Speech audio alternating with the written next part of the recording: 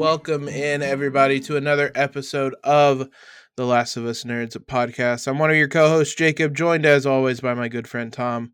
For those of you returning, we're excited to have you back to join us for this finale episode. For any new listeners, this is a spoiler-free weekly podcast recapping HBO's The Last of Us.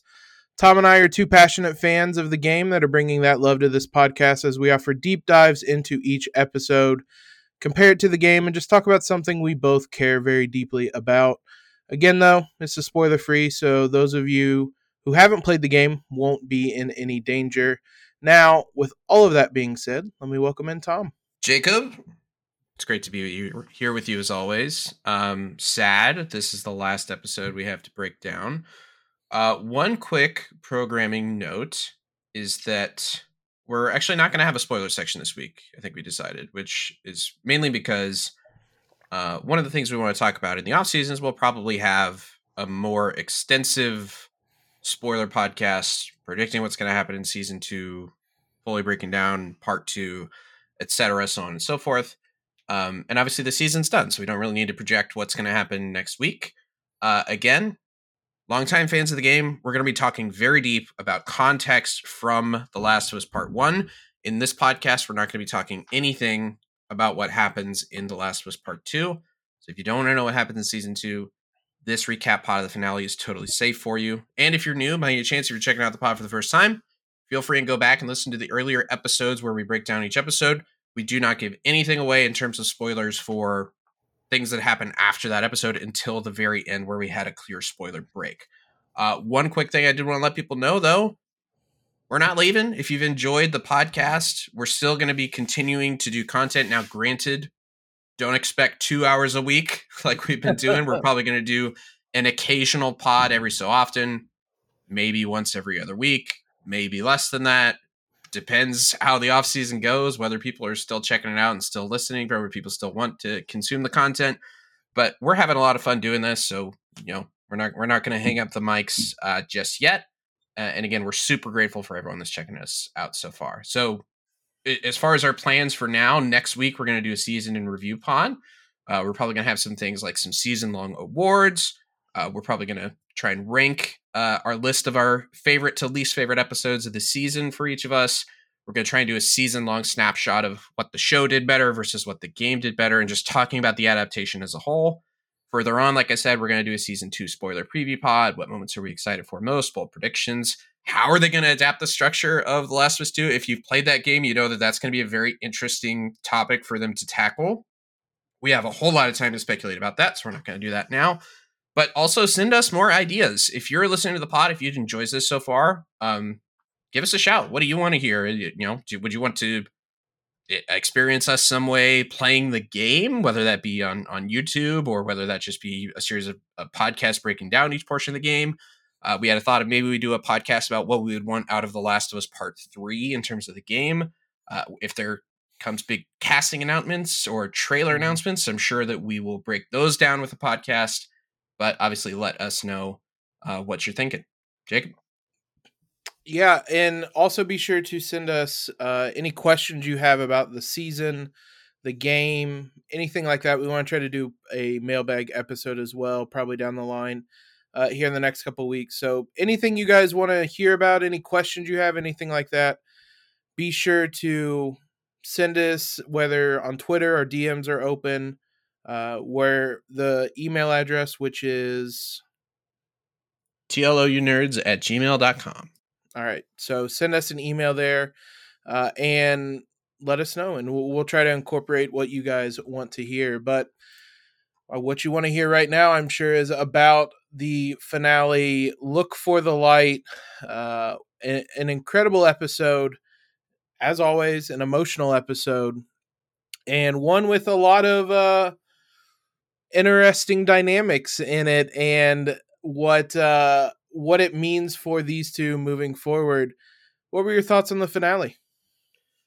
So I love the finale overall, absolutely, for sure. In many ways, it's because guess what they did, Jacob? They did the ending of The Last of Us, and that's something that I love. I think it's one of the most flooring endings to any story I've ever seen, especially a video game. I've never seen any ending to a video game that comes close to what this made me feel. The conflicting thoughts, the moral dilemmas, the what did I just do? What did I just watch? What did I just play?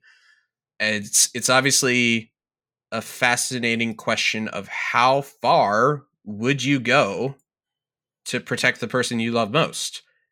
And there's a lot of morality questions to get into. There's a lot of examinations of society and philosophy and characters to talk about that I'm sure we will. There's a lot to talk about Joel's choice and what he does. There's also a lot to talk about Marlene's choices and what she does. And I will say that I've talked to enough people, and it's not like I didn't have any of these thoughts watching it, but I have talked to enough people to, I think, identify that it was not a perfect finale.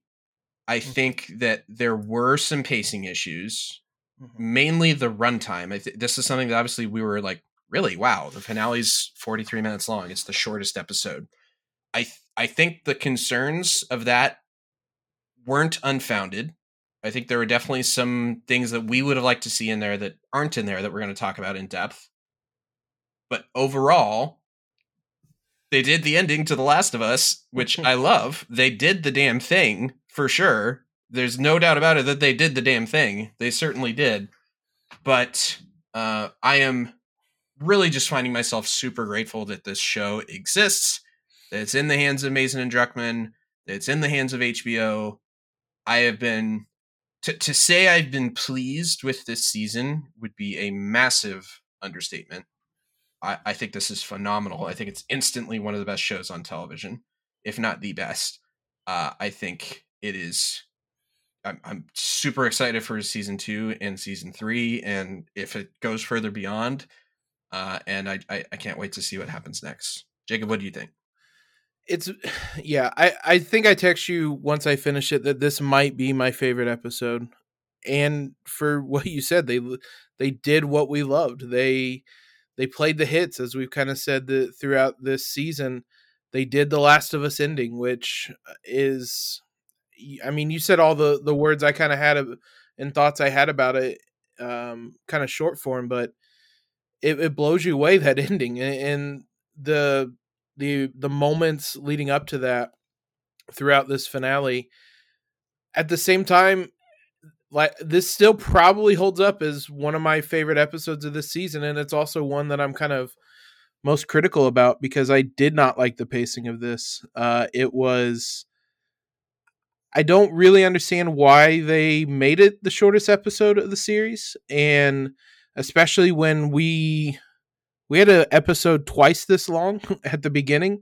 So I don't quite understand some of the pacing decisions that they made, and it felt like they were racing through this episode at times.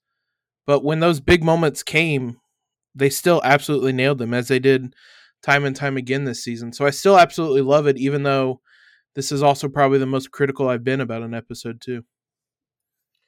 Jacob, I want to take you back to a little time we called 2013. When you first played this section of the game and got to the ending, and again, guys, the way, especially the way the final 5 to 10 minutes of this play out, it almost exactly from the game. I had one of my friends ask, like, okay, so how did it end in the game? Because they wouldn't have ended it like that in the game. It was like, nope, yep, exactly like that. And with I swear, okay. When those credits first rolled, how did you feel back in 2013? I mean, your first inclination is like, that's it. Like, that's what we're getting. And like you said, it ends in that exact sequence. I swear, okay, straight cut to black, credits roll. There is nothing different about how... Same music. Yeah, there is nothing different about how that played out. So that's what we got with the game back in 2013. And it was shocking, I guess, in that was how they were going to end this. Something that, I mean, clearly we had fallen in love with, and there wasn't going to be any kind of clear answer to what the future held for these two.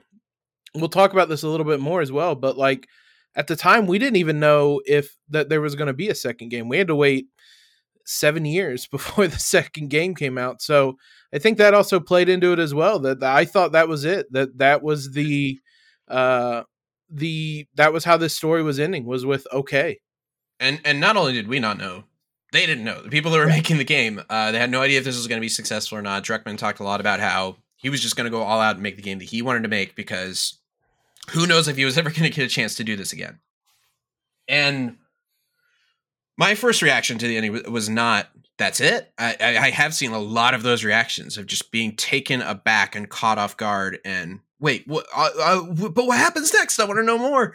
To that ending, and I was just immediately floored, because this ending, to go for it the way they went for it in the game, and they go for it again in the show, for lack of a better, more correct term, it takes some balls. Okay, like this is this is cojones for that one, and it has nothing to do with testicles in the male body, but just that expression. It takes so much confidence in your storytelling to go for an ending like this, where the protagonist does something so arguably horrific, where it's so morally complex, and to end on just this intense emotional moment where Joel lies to Ellie and she says okay, and you have to just sit there wondering where they go from there and the choices that all the characters made.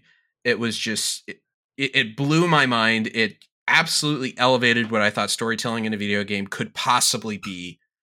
I don't think anything has replicated that feeling in me since. I love The Last of Us 2. I wouldn't even say that necessarily replicated the exact same feelings as this ending did in The Last of Us 1. And we still love The Last of Us 2. We're going to talk about that a lot going forward, I'm sure. But that's how I felt. It was one of my favorite endings, maybe my favorite ending to any story that I had ever experienced, just because I was so floored by the confidence and the choices made and the ambiguity and how it sticks with you and what you just think about going forward. To not get a resolution to a question or a situation, a choice that, as you said, complex, there is no resolution to that whatsoever. You have no idea how that plays out for Joel and Ellie. You don't even really know how they feel like in that moment. Like you get a sense from Joel, but you certainly don't know how Ellie feels in that moment. That okay can be interpreted so many ways, and that we're going to talk about that later, but that's something I discussed as well in the spoiler section on at least one occasion, was how she delivered that line. It's one word. It's like, it's 4 letters, but how she delivered that is really important. And she nailed it, because it conveys so much through just one word. And we'll talk more about this later. I did just want to give a quick spoiler note, just because we have been so overly spoiler conscious with this podcast. I have decided, for the purposes of this discussion when we get there, everything that Bella, Mason, and Druckmann have said in official HBO commentary, such as the Inside the Episode and the official podcast, that's going to be fair game for when we get to that part of the spoiler section. Now, I was sort of surprised, because I feel like what's going on in Ellie's head in that moment was effectively going to be used as a cliffhanger for season 2. They're not choosing to do that. So in my opinion, I think that's fair game, and we'll talk about that, but I'll give a little bit of a warning when we get there to jump ahead. So we mentioned the pacing. We're going to talk more in depth on this, but we did get this mailbag question from JR, who says, "Great job on the pod, guys. I enjoyed every episode. Thank you so much.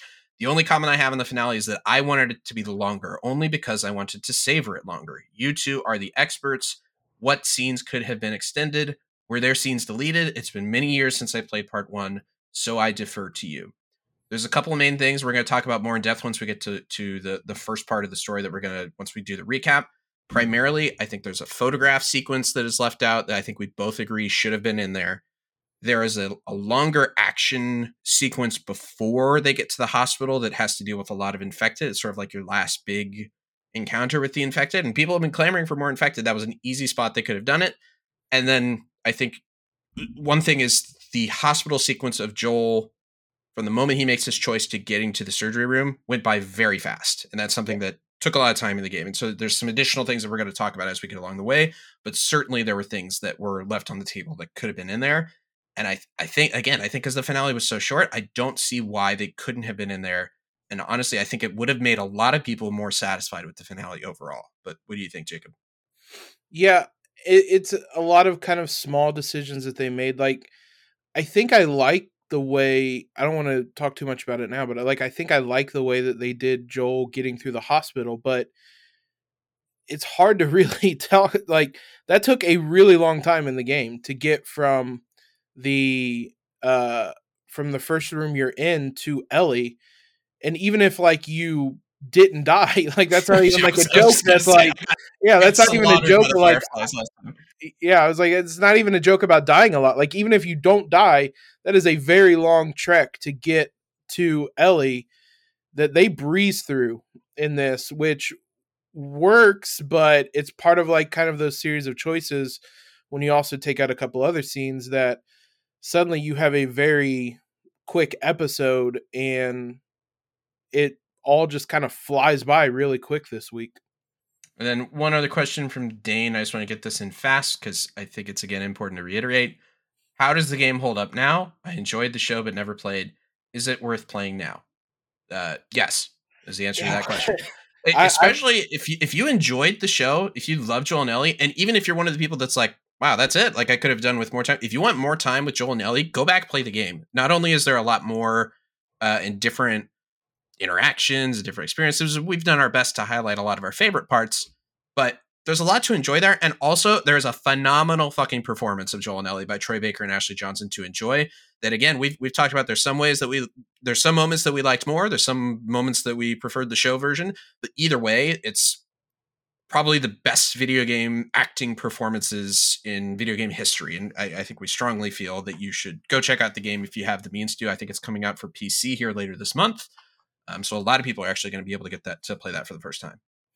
I also think that having a lot of the knowledge we have now through the show will make playing the game better, because there was a lot of history, a lot of backstory, a lot of just kind of things that we weren't privy to that I think will make playing this game a lot different as well. Like, I'm going to go back and play it now that this is done, and I'm excited to, because I think a lot of things are going to feel a little bit different knowing what we know now. For sure. Anything you want to say before we get into the first part of the recap? Let's dive in. Part 1, All Wounds.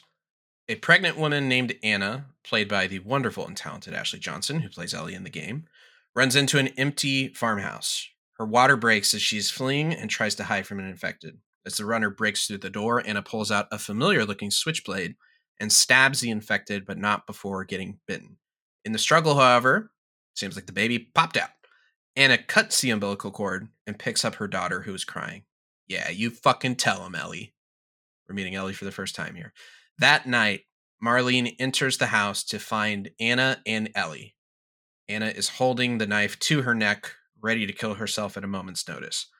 Marlene sees that she's bitten. It's not your fault, Anna says, and she lies to Marlene, telling her that she cut the umbilical cord before she was bitten. Before, she reiterates. Anna implores Marlene to take Ellie to Boston, to find someone to bring her up and make sure she's safe, and to give her the switchblade.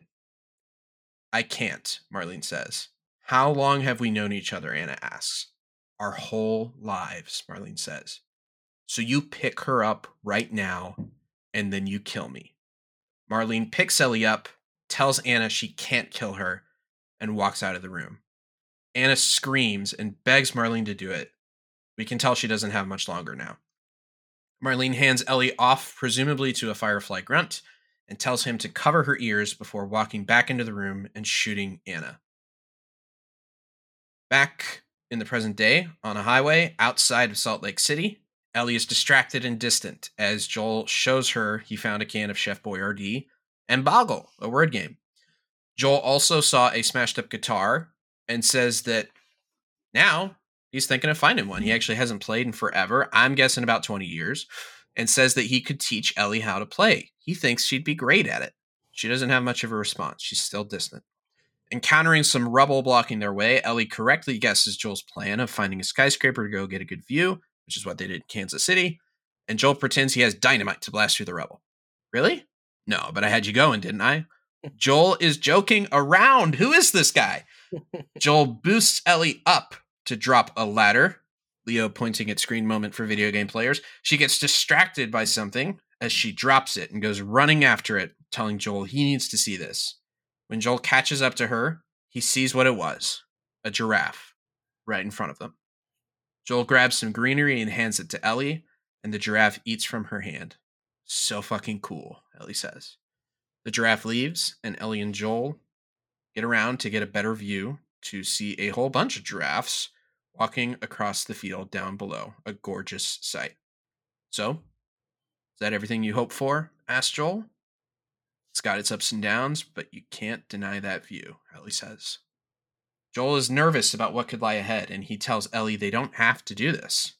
They could just go back to Tommy's, hang with the communists, be done with the whole damn thing, never tell anyone about Ellie's immunity. After all we've been through, everything that I've done, it can't be for nothing, Ellie says. Ellie tells Joel that once they're done, she'll go wherever he wants. Tommy's, a sheep ranch, the moon. I'll follow you anywhere you go. But there's no halfway with this. We finish what we started. Joel nods. They walk into what Joel explains was an army medical camp shortly after the outbreak. Joel says he was there for the scar that he points to on his forehead. The one that in episode 3 he told Ellie was from a guy that shot at him and missed. But Joel tells Ellie that he was the guy that shot at him and missed. A failed suicide attempt. Sarah died, and I couldn't see the point anymore. Simple as that. And I wasn't scared either. I was ready.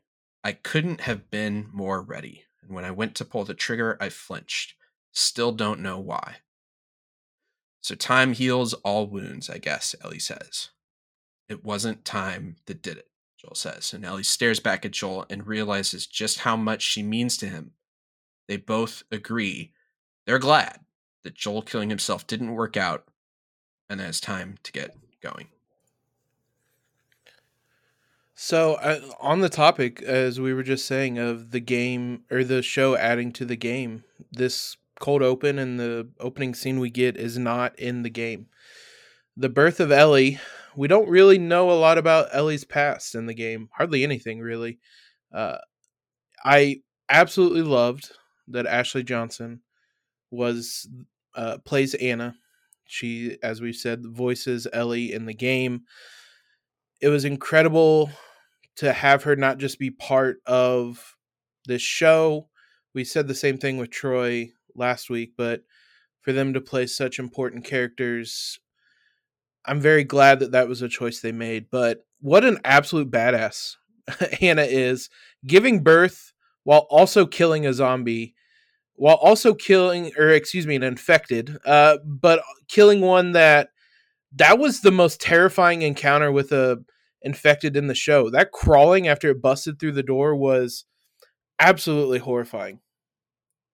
I was gonna say we didn't get any infected in this episode, but then never mind. We get one. There's been a lot of episodes with just one infected, and once again, as we pointed out time and time again, they do damage most of the time when we see infected. So they have a pretty good track record.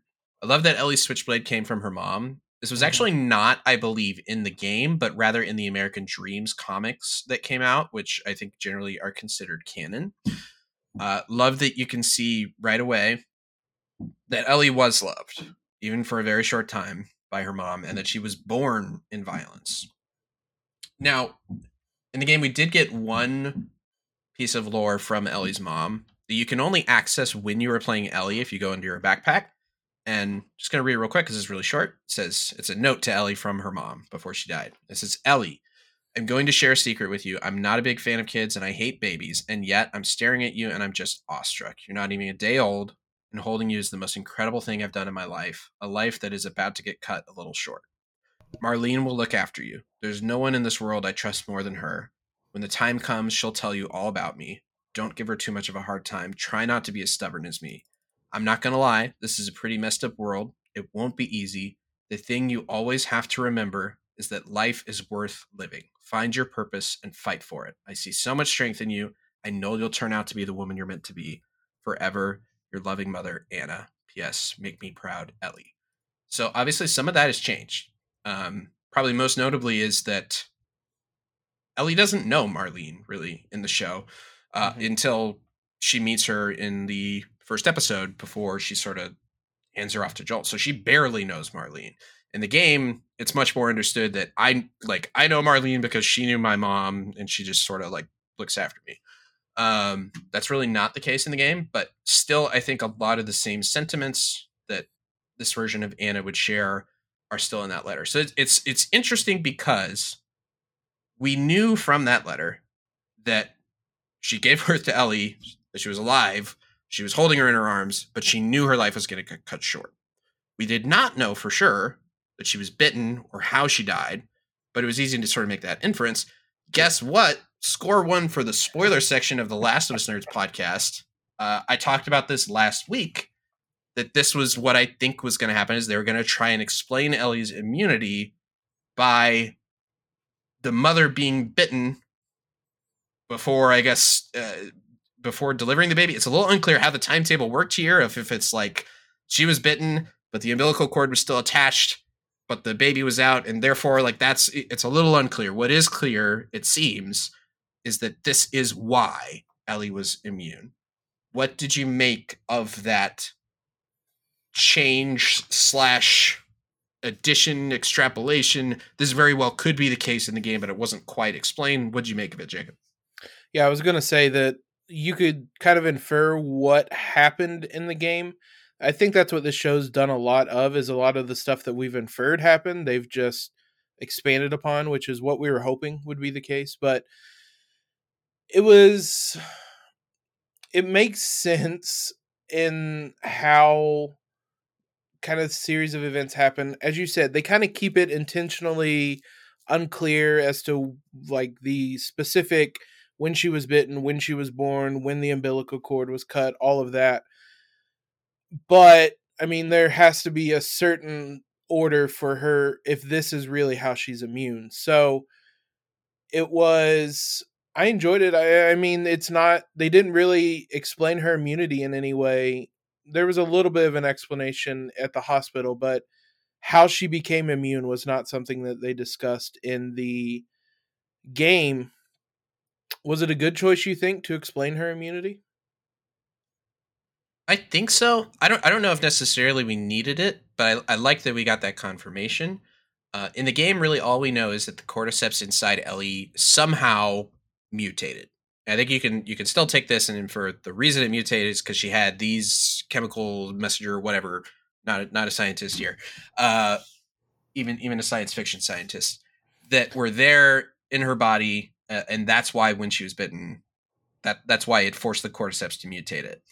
But yeah, I like this. I think this does a good job in some ways of making Marlene more interesting in the show. However, and I'm going to talk about this later, I think the game did a better job in other ways of fleshing out Marlene in ways that I feel like the just show watchers missed. And I definitely want to get into that here a little bit later.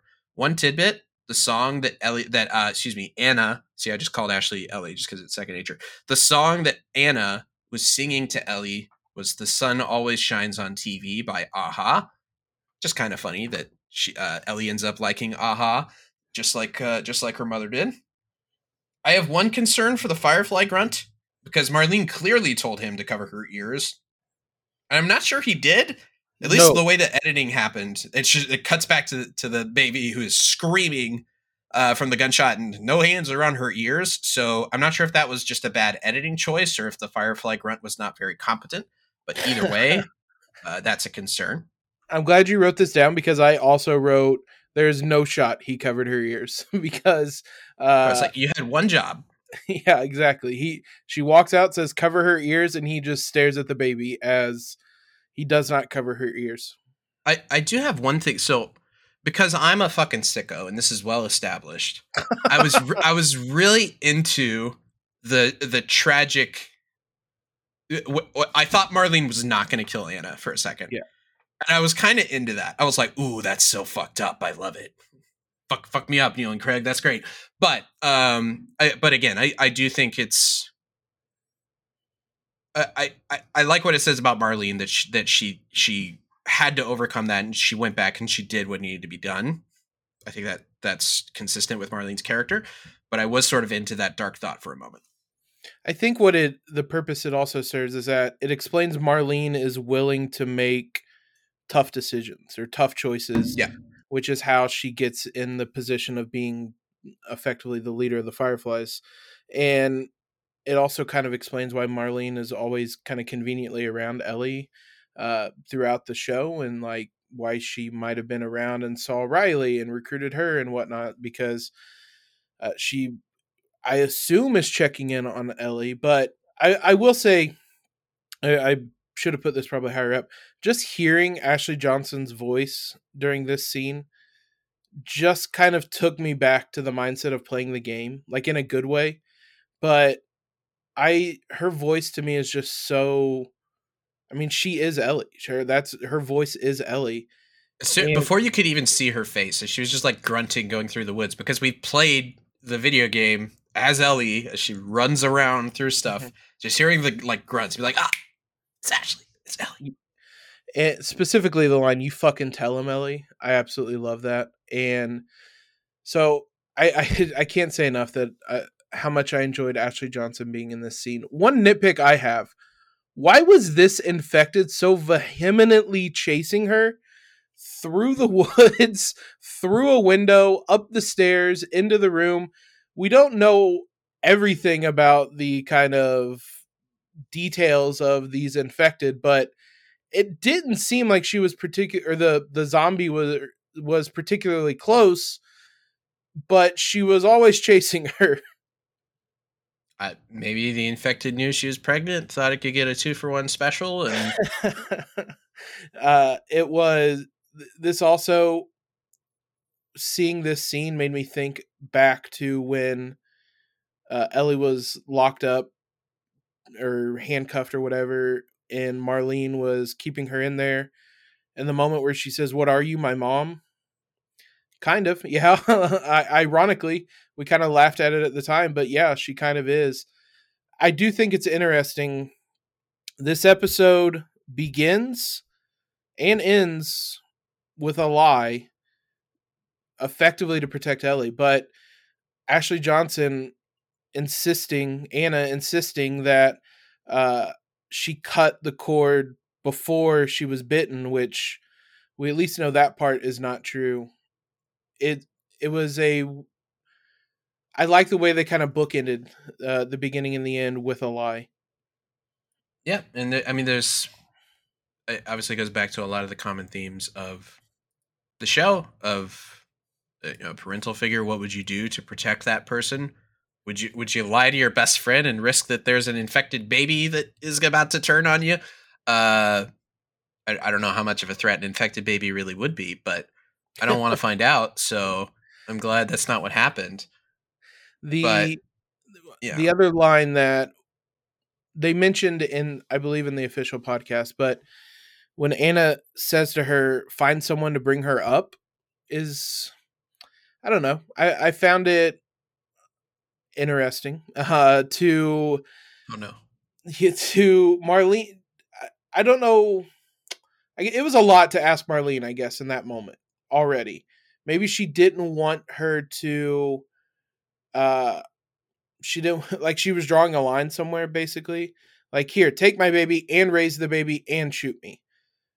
My guess would be she was maybe drawing a line. Maybe she assumed that Marlene wouldn't want to raise her. I mean, ultimately, she chose also Fedra for somewhere to raise her as well, because she knew that she would be safe there.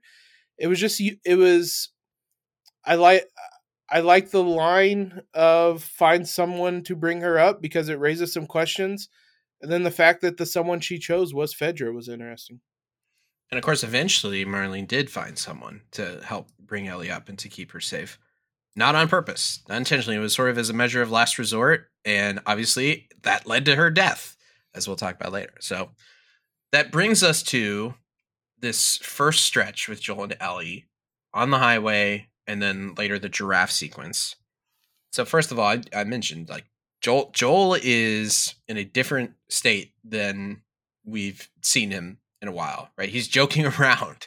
He's making room in his backpack for Boggle. He's talking to Ellie about how he's going to teach her how to play guitar. He's making up silly jokes about dynamite, and later he's in the mood for puns. And I really think that shows just how much Ellie has changed him, and in some ways healed him. This is not to say that now Joel is a perfect mentally stable person with no notes. Obviously, that's not the case. We'll talk more about that here in a little bit. But it's I think it still shows that still in a very fundamental way, Ellie has given him such a huge piece of his humanity back. It's also the roles at this point are kind of a 180 flip in that Joel is the one talking a lot and Ellie is the one kind of silently walking along, which we know is kind of the lasting trauma from what happened with her and David. I think probably it's a couple weeks, maybe a month or two since that has happened. But I mean, that type of moment, that type of trauma, that doesn't go away. And you can see Joel reaching out to her, whether it's through the Chef Boyardee as a callback to earlier in the season, whether it's getting a game for them to play, whether it's talking about teaching her a guitar, whether it's the dynamite joke. None of that is how we've seen Joel interact with her up to this point in the season. So it's both a look as to what Ellie has kind of done to him in a positive way, but him also trying to reach out to her because she very clearly is not normal Ellie in this scene. So in the game, it cuts from the baby girl moment, which we talked about and we adore, especially the game version of. It cuts from winter to spring. And it jumps right to Ellie looking at this kind of mural. I guess mural is the best way to describe it. It's some type of artistic drawing or carving of a deer. I think we're meant to interpret. It's easy to miss sort of the first time you experience that, the first time you play it. She's looking at that deer and she's thinking of the whole incident with David. Understandably, anything that could bring her back to that incident, she's very traumatized by, and it visibly affects her for the rest of that afternoon as we see what's happening here. But understandable that you don't really need the deer. What happened wasn't that long ago, and it was a very traumatic thing that she'll probably be thinking about for the rest of her life, and that's what's bothering her, obviously. And one thing I did want to mention in my rigorous reporting on this story, I got some Chef Boyardee ravioli, and I had some. My review of it, it's okay. It was better once I added Parmesan, in case you're wondering. I am not going to lock it in a 20-year time capsule and open it up in 2043 to see how it holds up after 20 years. But I would be curious if I could easily do that. You know what? I still don't think I would. That sounds gross. But uh, but yeah, Chef Boyardee plus Parmesan equals not too bad. That gives us to the giraffe moment, and this is definitely on the short list of moments we wanted from the game to the show. It's important to remember that a video game structurally is very different than a TV show. We waited a week from what happened with David to now. And then even then there was a flashback between. In the game, you go straight from David to you go to this sequence where Ellie's pretty traumatized and shaken. And it's such this beautiful moment within 10 to 15 minutes of that to just go to see something so pure and beautiful and to see Ellie's reaction to it. And it's such a beautiful moment that is understandable why they basically recreated exactly like it was in the game. They kind of hinted at it throughout the season. For those that listen to the spoiler section, we kept mentioning it. There were a couple different times that you could see giraffes around. There was a stuffed animal at one point. There was a poster in the room that Joel and Ellie and Jackson have their kind of big showdown conversation with. There's a giraffe on the wall. So it was something they hinted at. But yeah, this was very much on the short list of things that had to be in there. And for the reasons you explained, it's an iconic moment from this video game. what always the part of it I enjoyed is that in most video games you're prompted or there's kind of a timer of like, okay, you can do this action for a while, but then you have to move on. With this moment, there is nothing that tells you you have to move on. You can sit there as long as you want, and just the moment where they're on the rooftop and they're just watching out over the giraffes, you walk up to Ellie, you click one button, and then you're getting the same view that they are, and you can just sit there and watch that. And as you said, it happens um in a time frame that it's still, you're most likely you have just played the David section, and within 10 minutes you're at this. So even you as a game player are probably still traumatized to some degree. So And it's to have that, and to just have that moment where you can just exhale and relax, always stuck out to me. and it's also, I always felt, a game that knows what it is in that moment where it's like, guess what? You've been paying attention to this so far. There's not happy stuff that's ahead. There's going to be something that's going to fuck you up. So you're going to have to voluntarily leave this moment. But you don't have to. You could just sit there forever. You could leave your PS4 or PS5 just on permanently at the giraffe moment. I've never seen what happens if you do it for like 24 hours, but you could do it until it crashes. You could just turn off your PS4 or PS5 and say, "Yep, story ends here. They see the giraffes. It's beautiful. The end." But I wouldn't be against it. obviously there's a darker twist and story to be told here. Very small tidbit that I remember from the official Last of Us podcast before The Last of Us 2 came out, which was that some of the level designers were very confused when they got this assignment of just like, okay, you're gonna just like make this this section where there's this giraffe and they go up and they pet it, and then you leave and then you watch it, and they're like, well, huh? Okay, but like, do you have to like fight someone between then? And it's like, nope. Is it a zombie giraffe? Nope.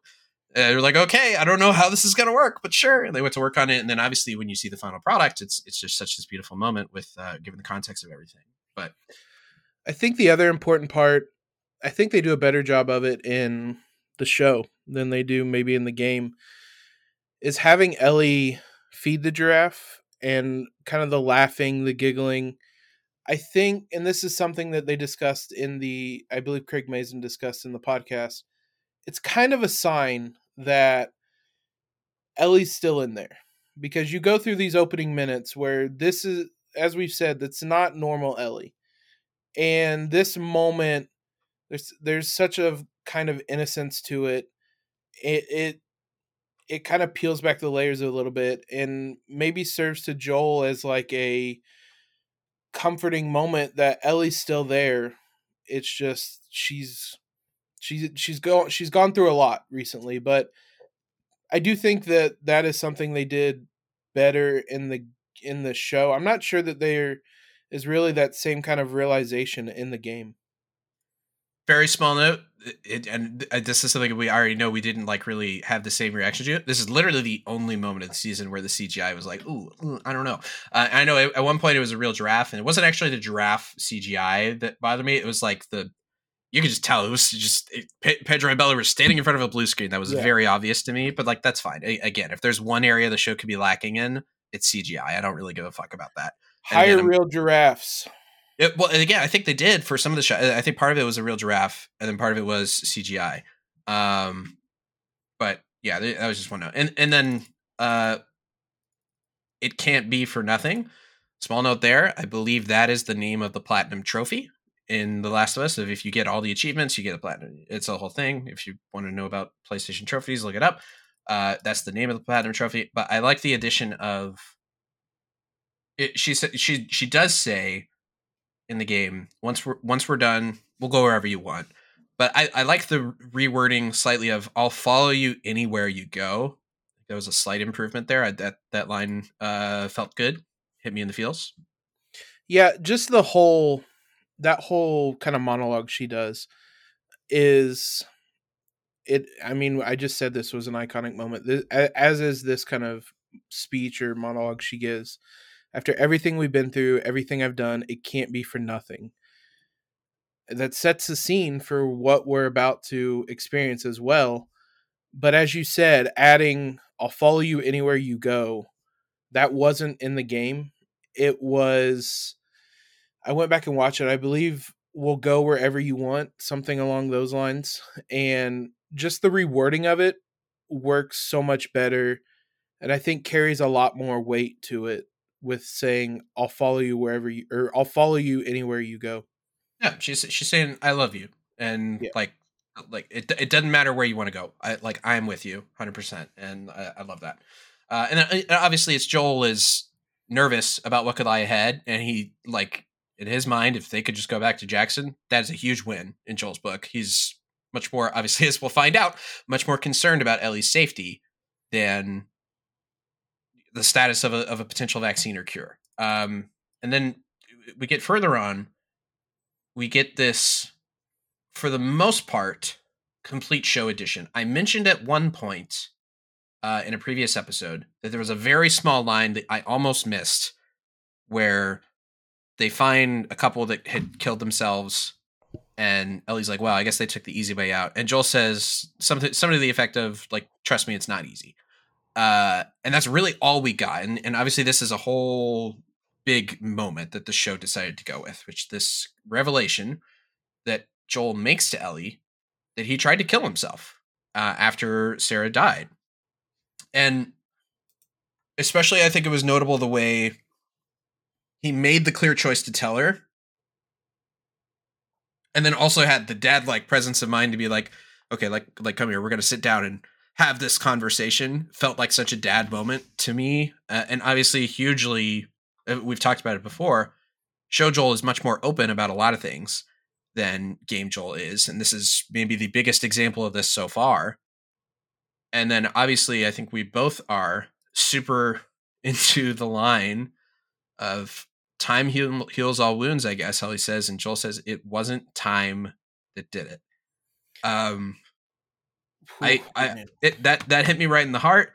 I know I've talked to a few friends that said like that's the line that stuck with them the most from the finale. Not in the game. That was in the show. I assume maybe that was you have to probably give Mason credit for that, but maybe it was a Druckmann rewording. But either way, that felt.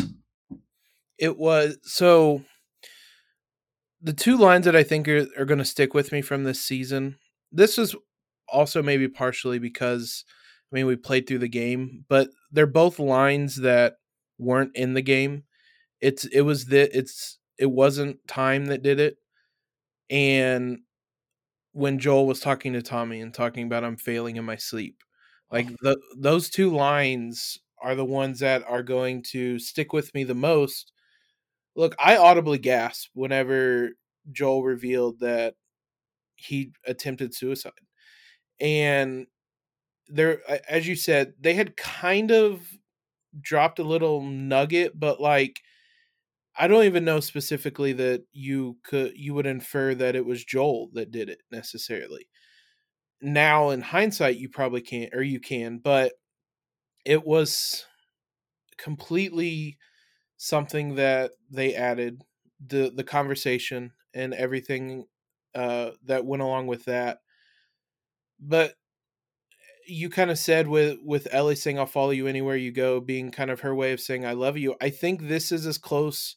This moment is as close as they're ever going to get to saying "I love you" to each other, because it's him saying it wasn't time that did it, and her saying, "Well, I'm glad that didn't work out," or "I'm glad it didn't happen." These aren't two, even in this show, these aren't two people that are very outwardly emotional. And so even then, just that moment is, man, it was incredible. I specifically wrote down, give Pedro all the awards. I know that you have stumped for him all season long. This speech specifically, it was incredible. Man, what a performance from Pedro in this scene, because it really, as you said, it hit right in the feels. By the way, I should mention it just because I don't think we explicitly said this too.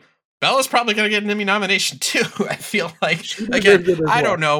We shouldn't be put in charge of awards because we're wholly biased, but it sure seems like there's a lot of public support for Bella getting a nomination. Specifically in this moment, absolutely just the look on Ellie's face when Joel says that, you can just tell she is realizing in real time, like, oh my God, like, I mean the world to this person, especially after having the life that Ellie has had and how lonely she's been.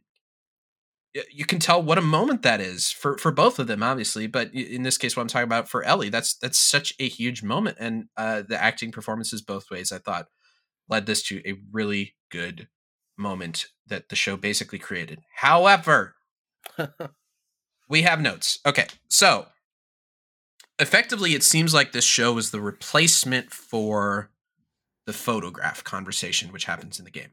Yeah, in the game, there are a couple moments where, so for context, when he shows up at the dam in Jackson, Joel goes to talk to Tommy. Tommy says, I got something for you. Last year I went back to Texas, back home. Most of our stuff was long gone, most of it. And he pulls out a photograph of Joel and Sarah after Sarah won a soccer game and is like holding a trophy. Presumably got first place in something. I'm not really sure. But it's this beautiful moment, and you hold the photograph as Joel, and you have to hand it back because Joel's not ready for that. And at that point, Joel says, I'm good. And he hands the photograph back to Tommy. Tommy says, are you sure? I mean, Joel says, I said I'm good. And they move on from that.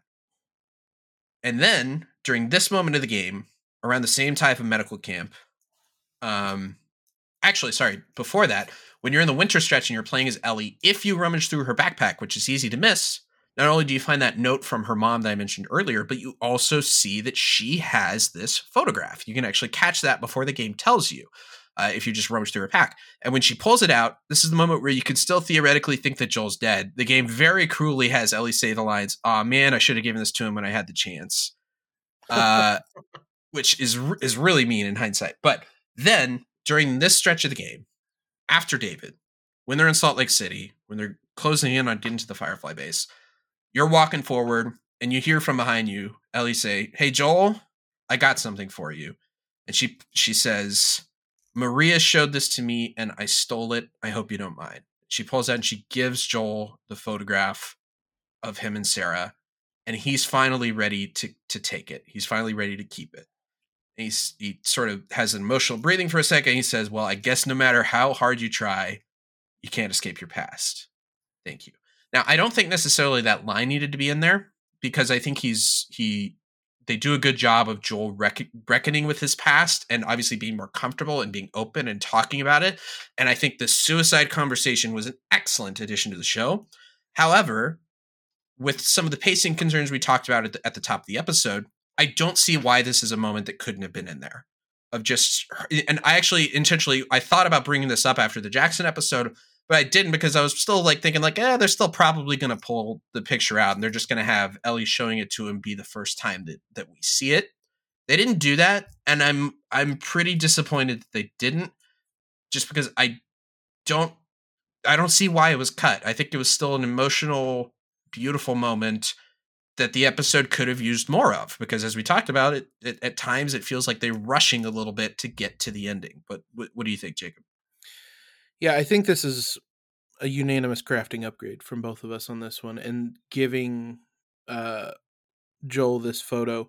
When they were sitting there after they kind of had the conversation, I said like multiple times, "All right, give him the photo. All right, give him the photo." Like It's after it's photo time. Here we go. Yeah, exactly. Like I was certain that was going to be the moment where they gave him the photo. I was very surprised that it didn't happen. It's such a small thing, but like, especially with it coming from Ellie, I think matters as well, that Ellie's the one that gives it to him. Obviously, a lot in the game has changed between Jackson and Salt Lake City that kind of makes him more open to it.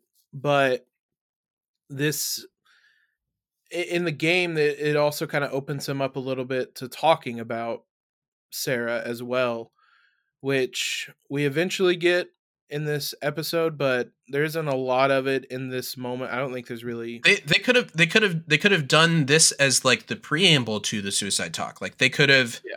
She could have given it to him, and that could have led to Joel opening up about what he was going through after Sarah died on that second day after the outbreak.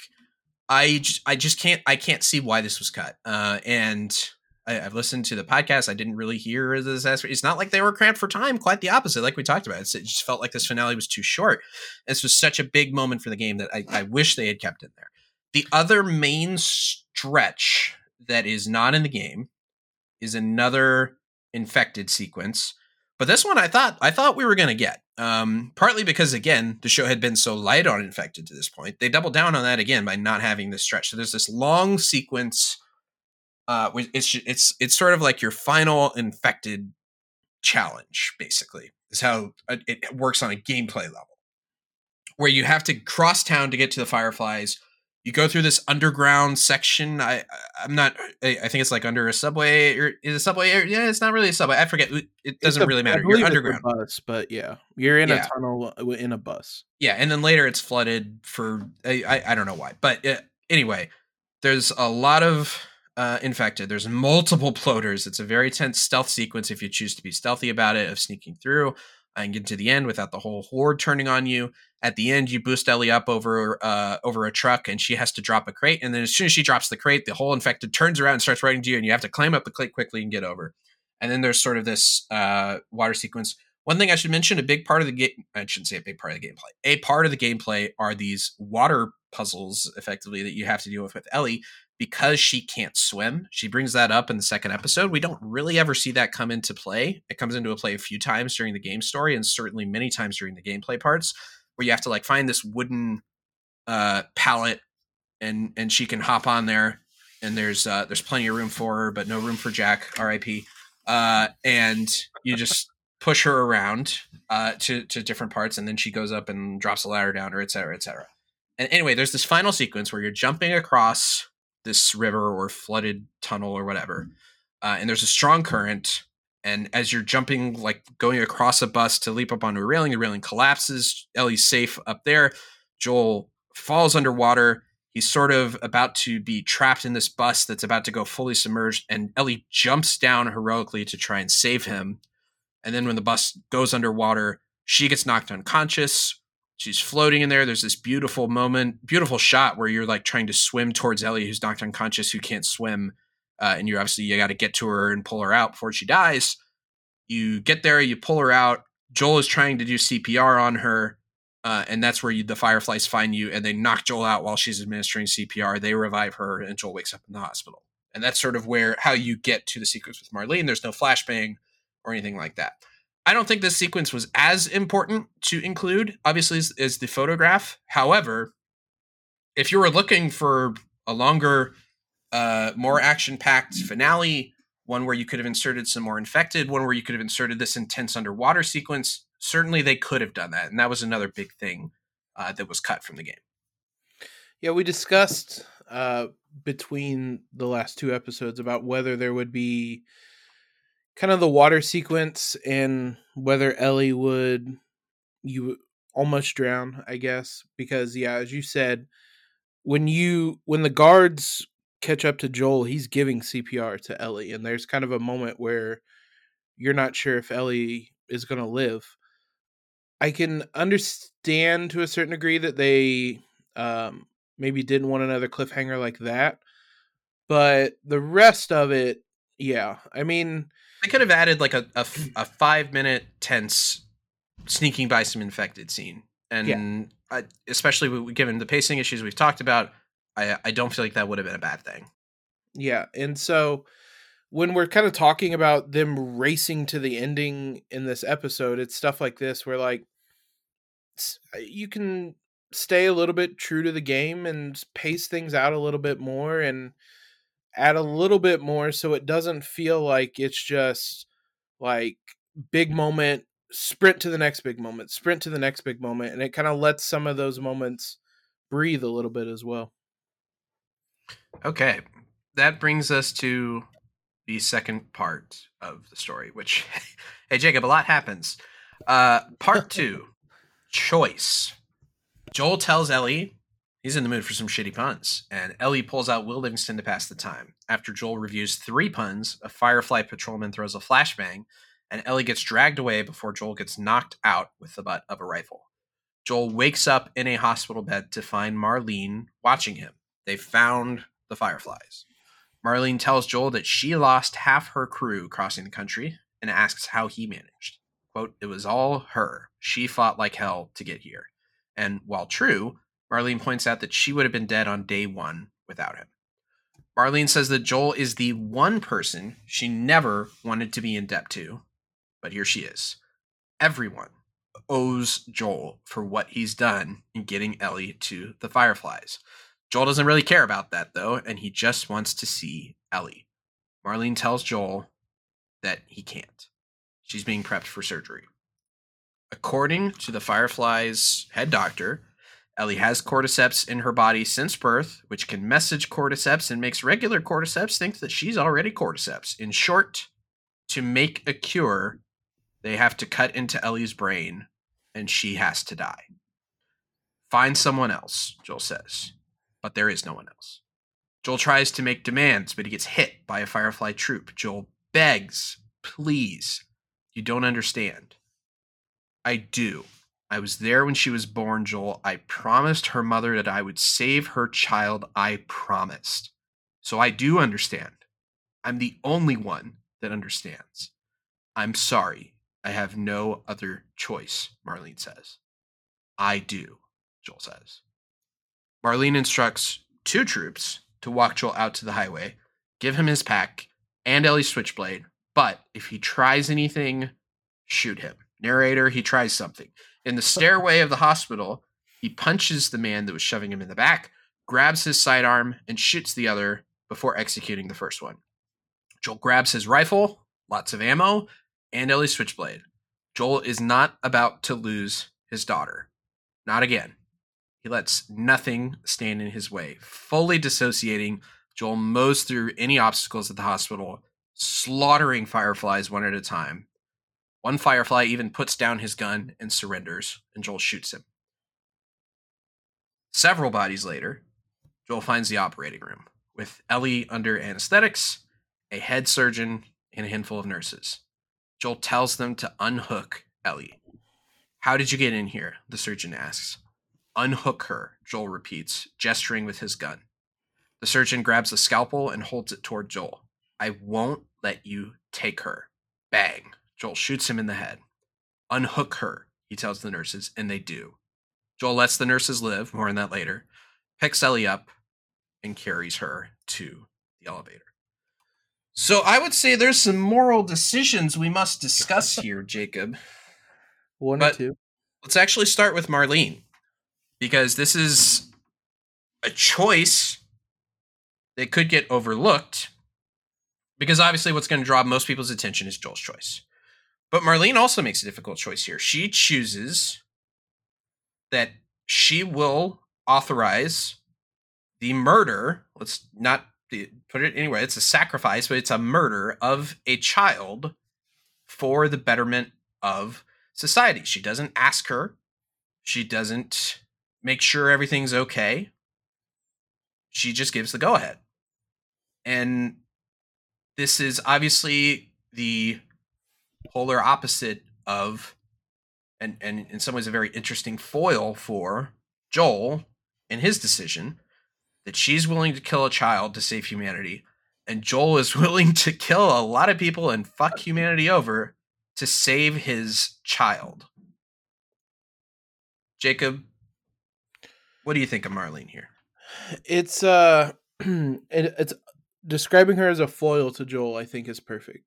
She kind of positions herself as the one who knows best. And the quote she has, "I do understand. I'm the only one who understands." To a degree, you get where she's coming from because of the opening we got to the episode. She was there when Ellie was born. She has seen Ellie her whole life. She hasn't really connected with Ellie at all in the show. And so I think that's where her logic starts to fall apart a little bit. She doesn't really, I think that probably makes the decision a little bit easier for her, is that she's not connected to this girl, Certainly not the way Joel is. I will say one of the other things I just kept yelling when I played this game, even when I was watching it here, let Ellie decide is what I kept reiterating. I will keep saying it throughout. Ellie obviously doesn't get a choice here.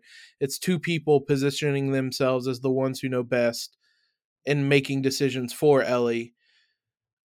When it comes to Marlene, though, it's a great writing of a character. It's kind of the perfect opposition to what Joel is in this moment, is someone who also thinks they know best, who also has some grounds for why they think they know best, but is also kind of equally wrong about their decision. You could make a very strong argument that for both of these characters, for Joel and for Marlene, they make the right decision, quote unquote, right. Heavy quotes on that, right? Just based on their worldview, based on their lives, based on their experience, based on what defines them as a person and what they value and what they care about. Both of them make a very difficult choice that is completely understandable. We'll get into more about the Joel part, and completely understandable. Maybe it's too strong, but you get what I'm saying there. One of the most tragic parts about this, though, is that if she didn't make this choice, if she had instead sat Joel and Ellie down and explained the stakes and explained the situation, I think the natural conclusion is that Ellie would have voiced that she wants to do it. Yep. Joel would have had to accept that. Yep. And Joel would have obviously been devastated and had another tragic ending he would have to deal with. And who knows whether he would have wanted to continue living past that. But the cure would have been made. And but again, on the flip side, you could argue that Marlene can't do that, because what if Ellie says no? Is she going to let her walk out of there? Probably not, right? Like, can you? But it is just, it's so, it's such great writing for all of those reasons, that Marlene had to do what she did and Joel had to do what he did. And it's unfortunate, obviously, that Ellie doesn't get a choice. Joel said in episode 6, when he was sort of bullshit rationalizing why he came out to the stables, he just says, "You deserve a choice." And we pinned and flagged that comment as soon as he said it, because this is obviously such a big part of the finale, that Ellie doesn't get a choice. And it's part of what makes everything go wrong. It's such a interesting dynamic because, as you said, both characters feel they're making the right set of choices. That you can sit here and argue that probably the objectively right thing to do was sit down Ellie, sit down Joel, have them talk it out. We know based on Ellie's comments on the rooftop that she probably would have sacrificed herself, and whatever the fallout would have been from there. But as you said, Marlene couldn't risk that. She has the cure for humanity in her building. She doesn't, I mean, as I was saying earlier, she doesn't know Ellie well enough to know whether Ellie would make that decision or not. And so she makes a decision for her and makes sure that the cure for humanity happens. So well, I think she has an inkling, right? And yeah. certainly game Marlene has a much better idea that Ellie would do what's right. Now, obviously, she confronts Joel later with, like, I think she'd want to do what's right. But again, could she take that risk? No. I guess no, right? From her point of view and what happened there. However, again, I mentioned this earlier. Marlene is, I think, better fleshed out with her motivations, with everything in the game. And a large part of that is these lore pickups that we've talked about time and time again that are so additive to the story and the experience of playing The Last of Us that you can't really get in the show. But I want to read these to you because it's important. You get 3 pieces of lore here. You get a journal and 2 short recorders. The journal is as follows. This is from Marlene. March 15th. We finally crossed the Utah border. In a couple of days, we'll be back with the others. Today, the crew's in much better spirits. I've been worried about the morale since Greg and Tanya's passing last week. It's good to hear them laughing again. Robin came up to me and said, "Thanks for watching over us, Marlene. It was a small gesture, but I needed it." March 23rd. Ellie never made it. We arrived at the hospital. There was much celebration, at least from the others. I guess they're happy to see their old friends. We haven't seen some of these guys in over 10 years, but after they told me the news, I couldn't eat. I couldn't talk to anyone. I should be grateful just to be alive, but right now, I just want to shut my eyes for a bit. March 24th. They look at me and I know what they're thinking, that we're a bunch of incompetent grunts. What was I supposed to do? I thought I was going to die. My men were being hunted by the entire Boston battalion. I had to get her out of the city. How was I supposed to know the Firefly escorts were already dead? God damn it. I panicked. In the end, I healed pretty damn quickly, and my men were more than capable than I gave them credit for. More than a handful survived the army's attack. I should have kept her with me. Instead, I handed her off to a couple of smugglers. I failed you, Anna. I failed all of us. I am an incompetent grunt. April 25th. I can't stand talking to any of them. I don't think I can take the stairs any longer. No way I can stay here. April 28th. One of our scouts just radioed in. He spotted an older man and a young girl entering the tunnel by the bus terminal. She thinks she might have had red hair, but she's not sure. What if it's her? Stop doing this, Marlene. The recon squad is about to head out. I'm going to join them. Later on April 28th, when you're lost in the darkness, look for the light. She's alive. They're running the tests on her now. I can't tell if I'm excited, scared, or just nervous. All I know is my hands won't stop shaking. That journal did a lot. I was sort of floored on my replay when I hopped back in and read all of that, because I didn't fully remember the context of how much she was doubting herself in this moment and leading up to when Ellie shows up at the hospital. And not only how much she's doubting herself, but it's very clear her leadership status with the Fireflies is very much in question here, that she had a big shot to help save humanity and she blew it in the eyes of her and a lot of the Fireflies. What'd you make of that? Well, I would say I'm surprised that we didn't get any of this in the None show. of it. Yeah, and we kind of thought that this would be a bit of a Marlene flashback episode, at least part of it, because, I mean, again, if we're looking for more ways to kind of pace this out a little bit more, we don't hear anything about her trip from Boston to Salt Lake City. And you could have done a 5-minute scene just Yeah. showing those doubts and the awkward stares and feelings of self-doubt. Yeah, exactly. And I was a little surprised we didn't get anything like that. And I think, like you said, the game does a much better job of fleshing out her feelings, fleshing out. You could spend that 5-10 minutes in the show where she's talking about regretting giving Ellie to Joel and Tess and things like that, to make it, even just stuff like that makes the connection between the two a little bit stronger and adds some even more depth to the decisions she eventually makes. I'm just surprised we didn't get anything like that in the show. And that is not all, because we get 2 recorders from Marlene. One of them you get, I think, pretty early on in the hospital, and then one you get like at the very end, right before you reach the operating room. Recorder 1. She says it's 5:30 p.m. on April 28th. I just finished speaking, more like yelling, at our head surgeon. Apparently, there's no way to extricate the parasite without eliminating the host. Fancy way of saying, we gotta kill the fucking kid. And now they're asking for my go-ahead. The tests just keep getting harder and harder, don't they? I'm so tired, I'm exhausted, and I just want this to end. So be it. Recorder 2. She's talking directly to Anna. Hey, Anna. It's been a while since we spoke. I just gave the go-ahead to proceed with the surgery. I really doubt I had much of a choice. Asking me was more of a formality. I need you to know that I've kept my promise all these years.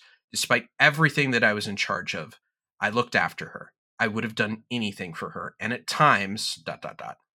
Here's a chance to save us. All of us. This is what we were after. What you were after. They asked me to kill the smuggler. I'm not about to kill the one man in this facility who might understand the weight of this choice. Maybe he can forgive me. Oh, I miss you, Anna. Your daughter will be with you soon. Again, I just feel like this fleshed out Marlene and her grappling with this choice so much better than the episode did. I liked the flashback we got. I liked getting to see Ashley Johnson as Anna. I liked getting to see everything we got to see, but we don't get any of this context. We don't get any of Marlene grappling with this. We don't get the notion that she's keeping Joel alive because she's seeking forgiveness. Yeah. And this is a note I saw a lot from people that hadn't played the game. It's like, why the fuck would Marlene let Joel go? Why would she not kill him? Why would she not kill him at the end? And it's because she's feeling guilty. She does not. Killing Ellie is the last thing she wants to do, but she's making the sacrifice, and she needs someone else to understand how horrible it is that she has to do that.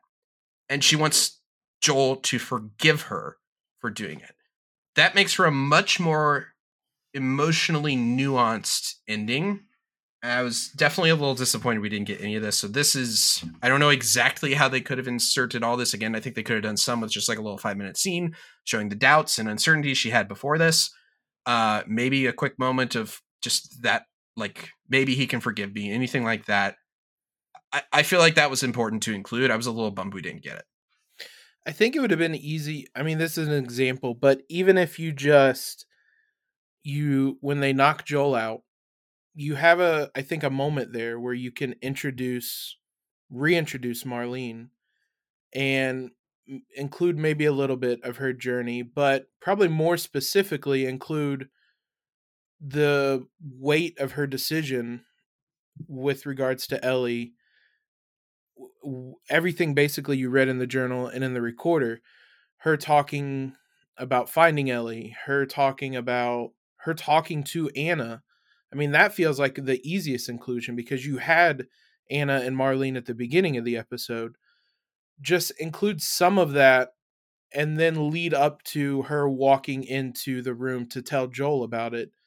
You can even be a little bit ambiguous in how you address it. It just felt like a really big missed opportunity because for people who watched only the show, there isn't it's hard to really side with Marlene. I mean, obviously she's the cure for humanity, but you can't really like empathize with her because to the viewer, she just kind of drops in and is like, "Oh, Marlene's back. She hasn't really ever had a relationship with Ellie, and now she's making this decision to sacrifice her. She probably doesn't even really care about her." When the opposite is very much true in the game, but it just again felt like a missed opportunity to really flesh things out. Okay, and then one other line quibble that I have is, again, just slightly because I just prefer the way they did in the game. In the show, Marlene says, "I have no other choice," and Joel says, "I do." In the game, Marlene says, "There is no other choice here," and Joel says, "Yeah, you keep telling yourself that bullshit." I love that line.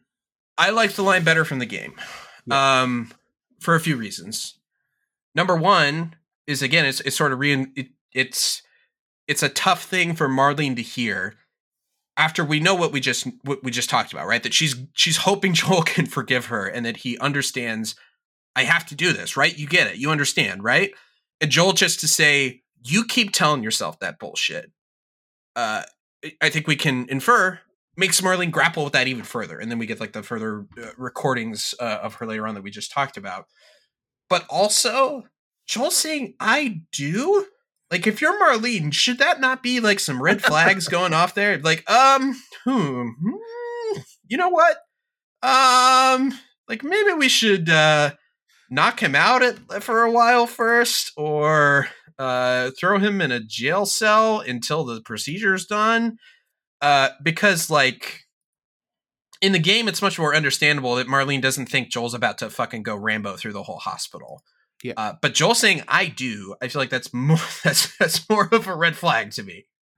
You mean after he said that, you wouldn't kindly escort him back to the highway with his backpack and not and let him go free?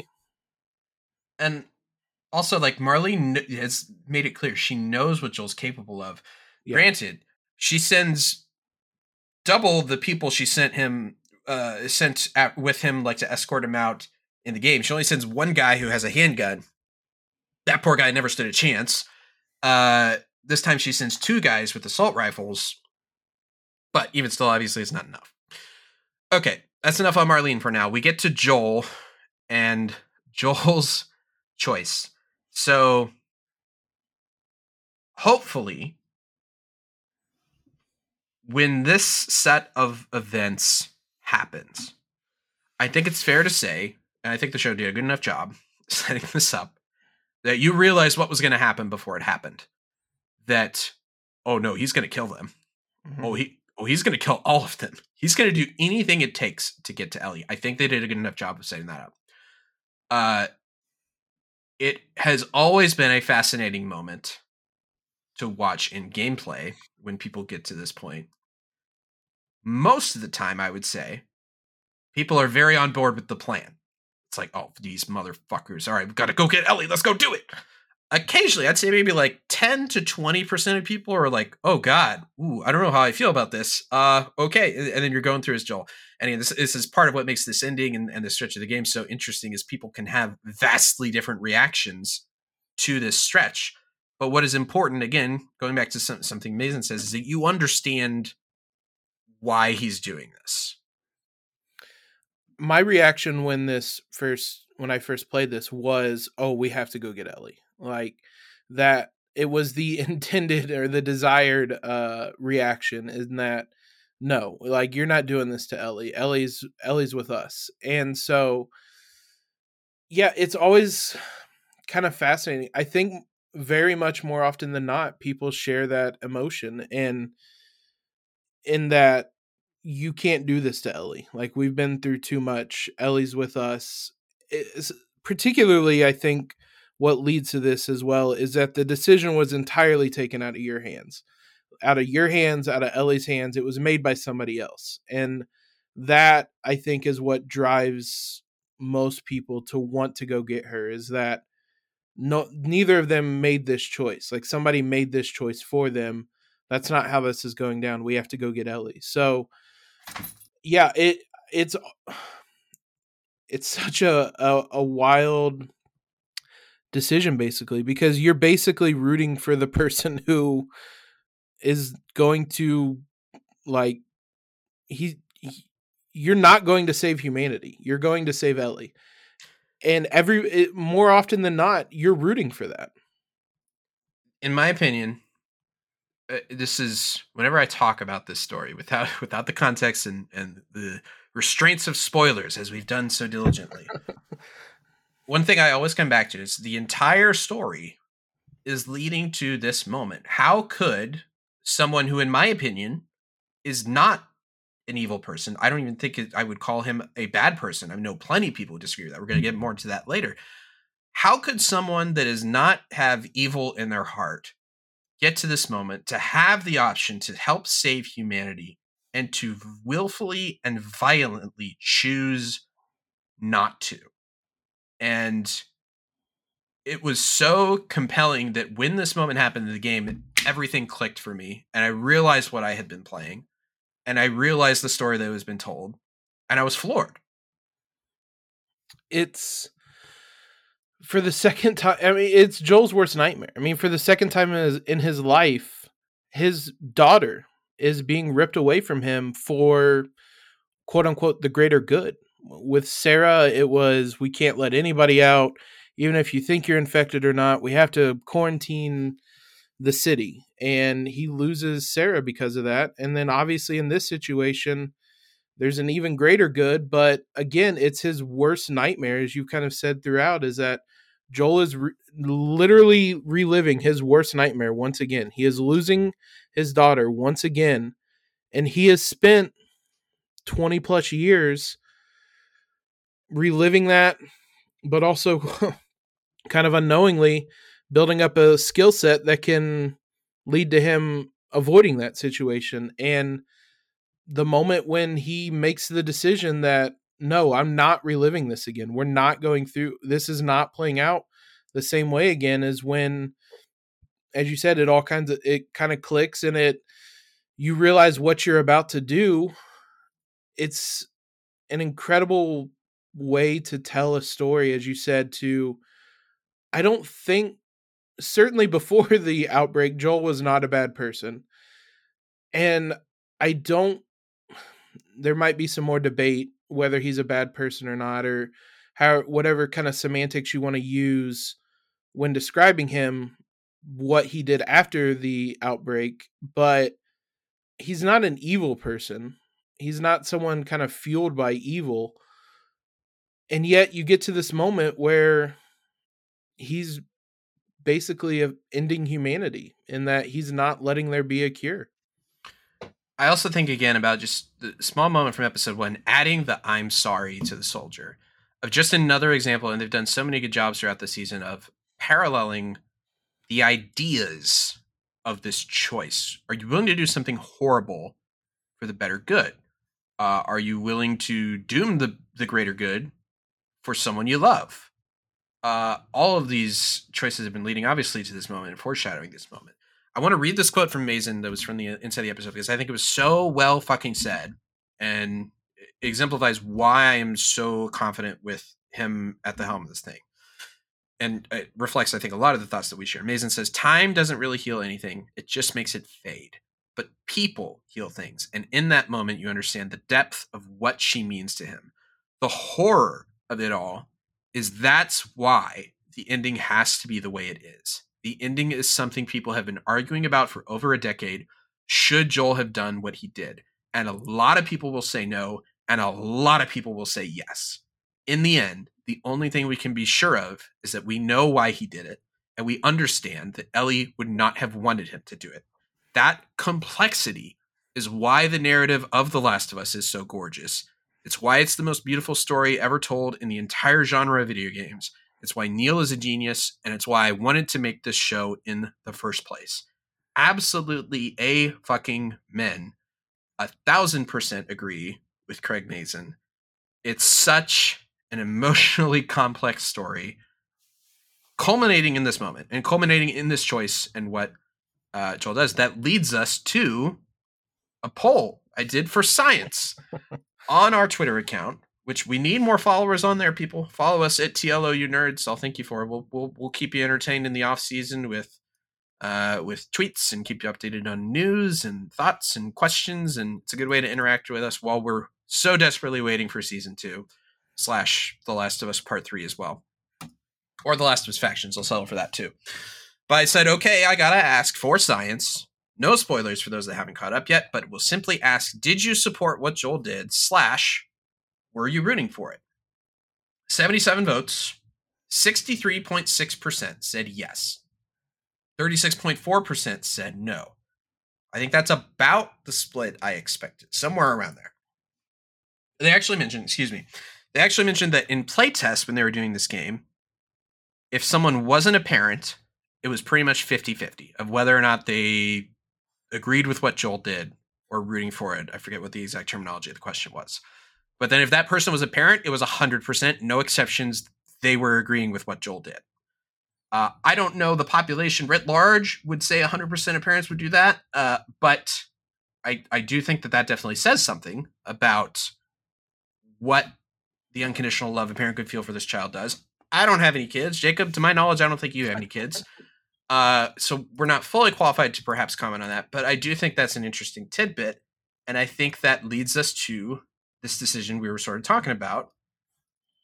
Is Joel a bad person? Because think about it. All it takes for 2/3 of the population of this very scientific poll that we did, with clearly enough sample size, not say with a very large sample size. Yeah, of course, with all of the reach that we have. But again, I do think just anecdotally that seems about right with with people that we've known, we've watched, observed this story over time.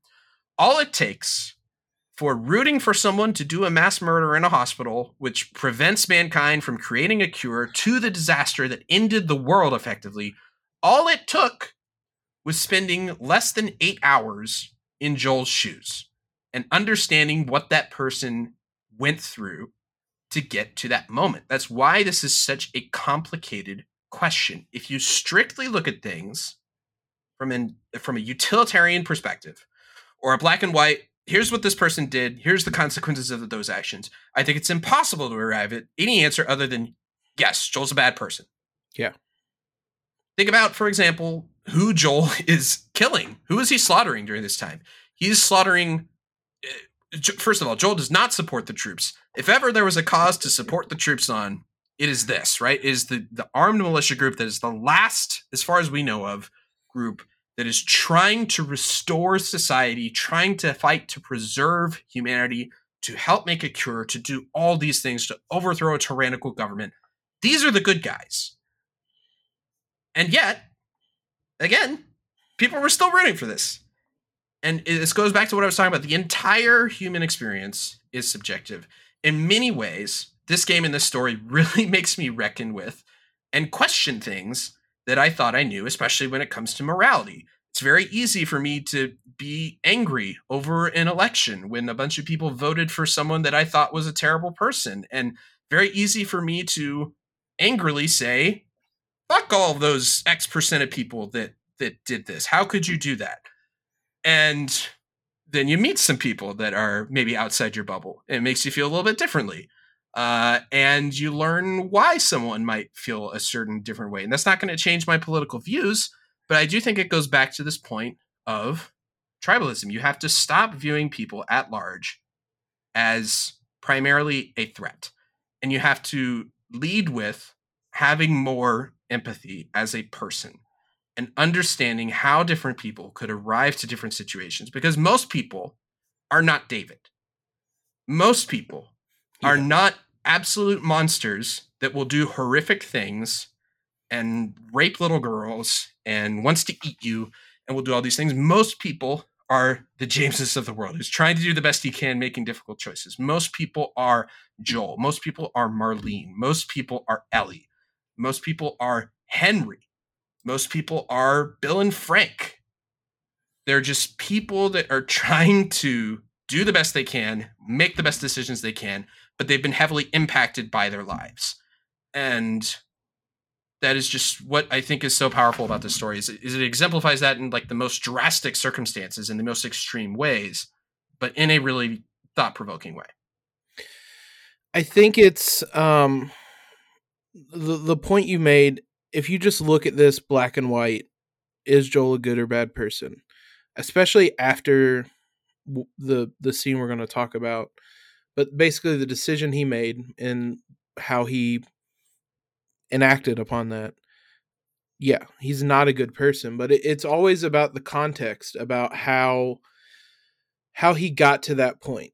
And I think at least everyone who plays the game can understand why he did what he did, even if you don't agree with it, even if you weren't rooting for it. You can understand what led to him getting to that moment. And that's just what makes this such a incredible game, an incredible story, more than even just a game, just an incredible story that even in this show, you're only with him, as you said, 8.5 hours halfway through this. And it's not even really that long, and you still understand, and most people root for him to do this. And it's just a fascinating look at how, like you said, human experience is subjective. It's all different for everybody.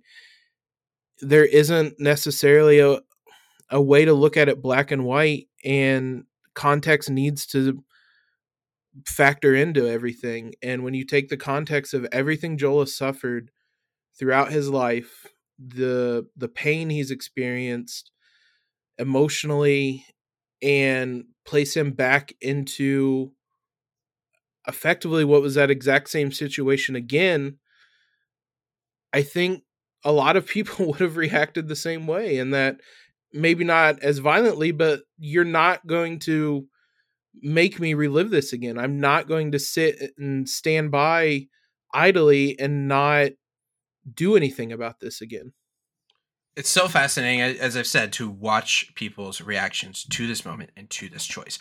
And I've seen people from the same sort of temperament, see people with wildly different forms of temperament, and I've seen reactions all over the board. And I think it's important to keep in mind a couple things here. First of all, you could ask someone just the simple question: Would you sacrifice something to this extent for the person that you love most? I bet a lot of people would say yes to that question, even without these traumatic circumstances, even without the apocalypse, even without a lot of that stuff. Would 2003 Joel have done this to save Sarah?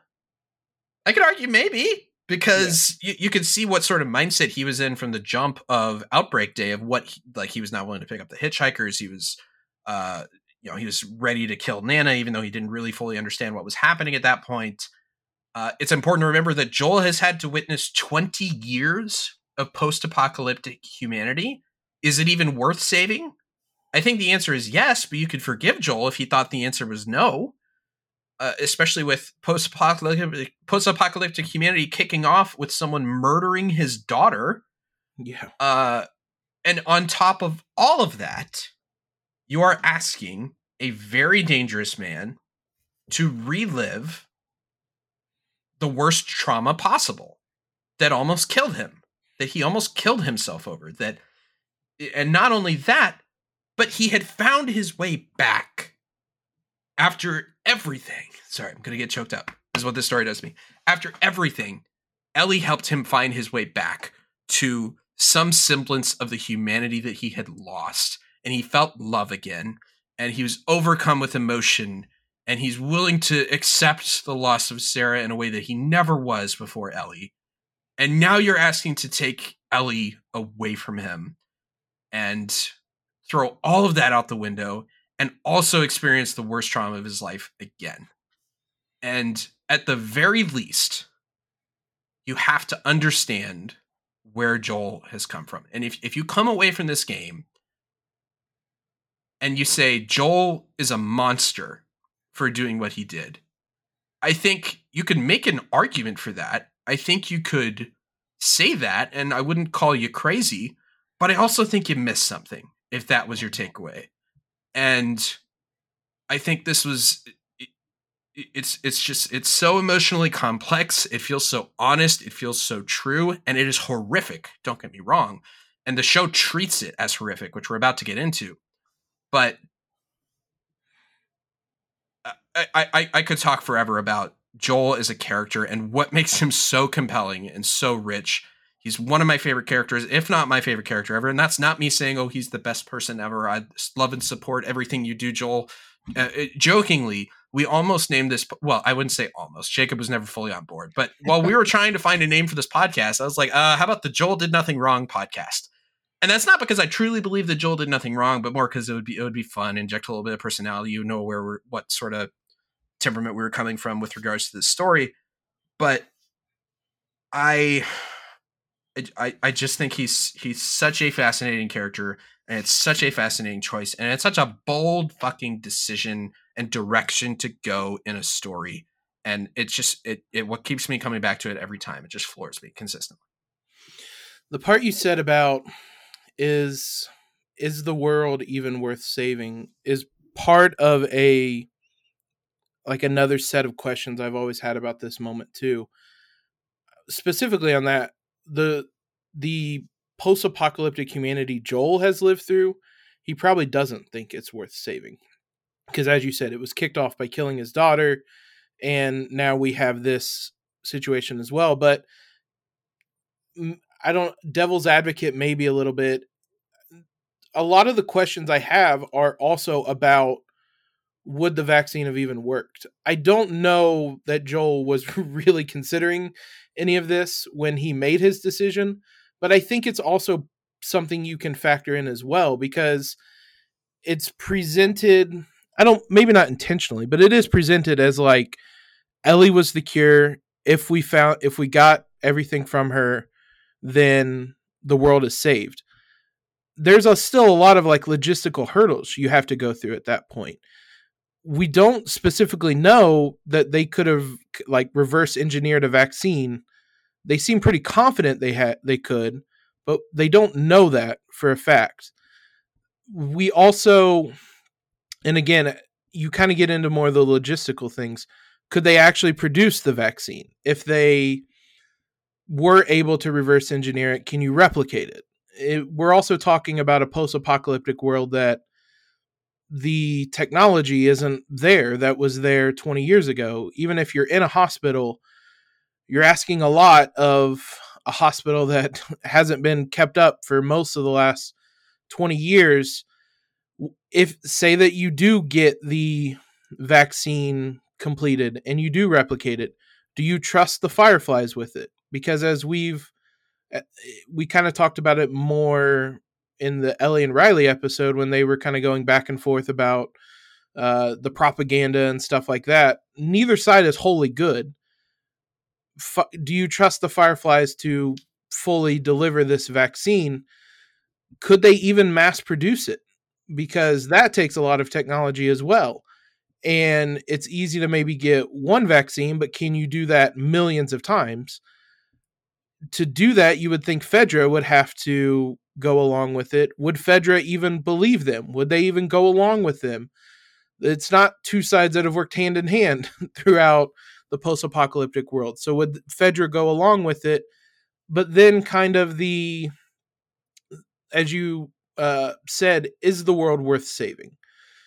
Even in this glimpse of what we've seen of the world Joel has seen, Fedra was kind of running wild. There's places like Kansas City before the Not infected anymore. before the infected took over, that I don't know that many people would argue that was worth saving. There's raiders everywhere, and Joel once was included among them. And then you also have the aspect of, if you get all of this done, if you get it mass produced, are people even going to trust the vaccine? We have some real world experience with that, but what? This is also a post-apocalyptic world where all the science failed them, and they now are in a world where infected are running wild and everything collapsed. Are people going to trust a new vaccine that it is going to fix everything? Are infected running wild, though? Maybe there's only one in each state. There could be. At this point, we don't know. But those are questions like that are what I've always grappled with too. It's less to do with, is Joel kind of evil or bad, because a lot of those don't really have to do with Joel, but it's not as simple as like, well, if Joel didn't do that, then the world would be saved, because there's still a lot of hoops you have to jump through. Again, I don't think Joel was considering most of those questions. Maybe the is the world worth saving part. I think he could have maybe considered that, but he probably wasn't thinking about all those logistical questions. But they are there. We don't know that specifically if Ellie was alive, we would have a mass cure for everything. Yeah, I mean, I think the story is more powerful, not trying to. Yeah, I get that you're devil's advocating at that. Yes. But I think it's more powerfully thematic if we just assume it's a given. It would have worked, and they would have found a way to. Effectively, Druckmann said as much, at least in regards to the game canon, that yes, the vaccine would have worked, but Joel stopped it. But I do one quick note on here. A word that I've seen thrown around describing this choice by Joel is not that some people say he's a bad person. I've seen some people say it's evil what he does. I don't think so. But one word that gets thrown a lot is selfish. And the question of, is Joel selfish for doing what he does? And me personally, that is not the word that I would use. I'd say maybe nearsighted or short-sighted, or it's just that his priorities are different. Because I don't think he does it for himself. I think while obviously trying to avoid reliving part of his trauma is part of his deep-seated motivation, I think primarily he's doing it out of love. I think he loves Ellie more than he loves the future of humanity. And I think that's more where he's coming from. And I did want to take a quick moment to point out again, we talked about this a little bit in spoiler sections, but if you missed it, there's been a lot of parallels along the way to this choice. Like I mentioned, Henry's choice of giving up that one great man for Sam, that's not in the game. It's another parallel to Joe's choice. Bill and Frank parallels, the you were my purpose, that whole idea of being someone else's purpose and what would I do if I didn't have that. Obviously, that's very relevant to the story. And Bill's letter, which was so heavy with foreshadowing, which was, that's why men and you, like you and me, are here. We have a job to do, and God help any motherfuckers who get in our way. Big yikes. Some motherfuckers got in Joel's way, and God help them. But I want to talk about how they handled Joel's rampage, because this was another, you could argue it was an issue with the pacing. I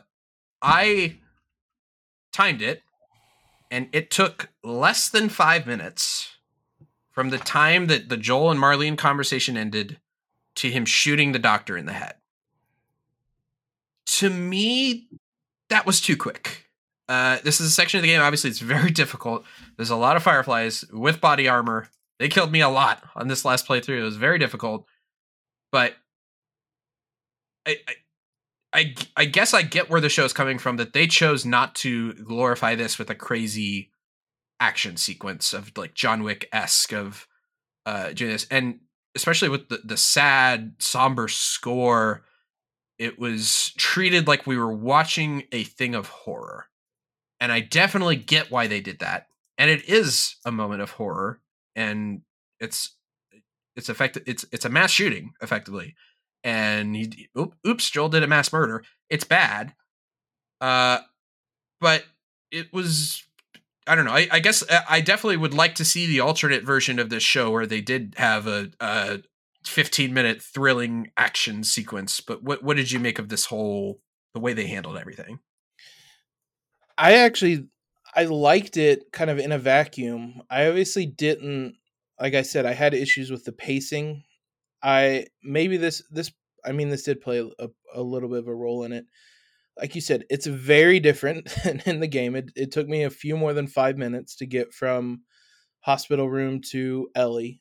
But the way that they did this, it makes it more, as you said, horrific. And I kind of like the impact that leaves. I like that you could have made it a super long shootout, and maybe it'd have been an adrenaline pumping one, but I don't know that the feeling of kind of horror would have come across as strong, because when you're playing it with the score, with this sad, somber music, like we talked about, and I believe they mentioned it in the official podcast, Joel basically disassociates in this moment and becomes kind of the old Joel. And I think that's kind of further illustrated when, with the music playing loudly over top of it and kind of muffling all the actual sounds. I think if their intended kind of emotional responses, horror mixed with like, I don't even really, I've watched reactions to it already, and a lot of people are like cheering Joel on while also acknowledging that, like, oh God, this is really bad. Like the moment when he shoots someone that is surrendering, it's moments like that where that all of that brutality in this scene, it is more impactful because there isn't as much of that in the show. And that's something that we'd kind of made mental note of throughout, is that there's a lot of moments in the game where Joel goes like superhero mode, whether it's with infected, whether it's with raiders, whatever it may be.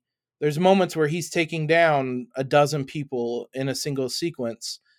So when you get to this point in the game, you do take down a lot of people. So it still weighs heavily, but I think by just not having nearly as much of that and then having so much of it in this moment, it really drives home the decision Joel has made. And like I said, this is the old Joel. This is the quote unquote real Joel. The Joel that they've kind of alluded to throughout, the Joel that was with Tommy, the Joel that Maria feared, and the Joel that Maria warned Ellie about. That Maria back in Jackson warned Ellie that it's the people closest to us that can kind of hurt us the most. This is what she warned Ellie about, and we're kind of seeing it. We're seeing it play out in real time as he just rampages his way through this hospital. I think I do like how they did it. Again, in a vacuum, there are larger pacing issues with the show.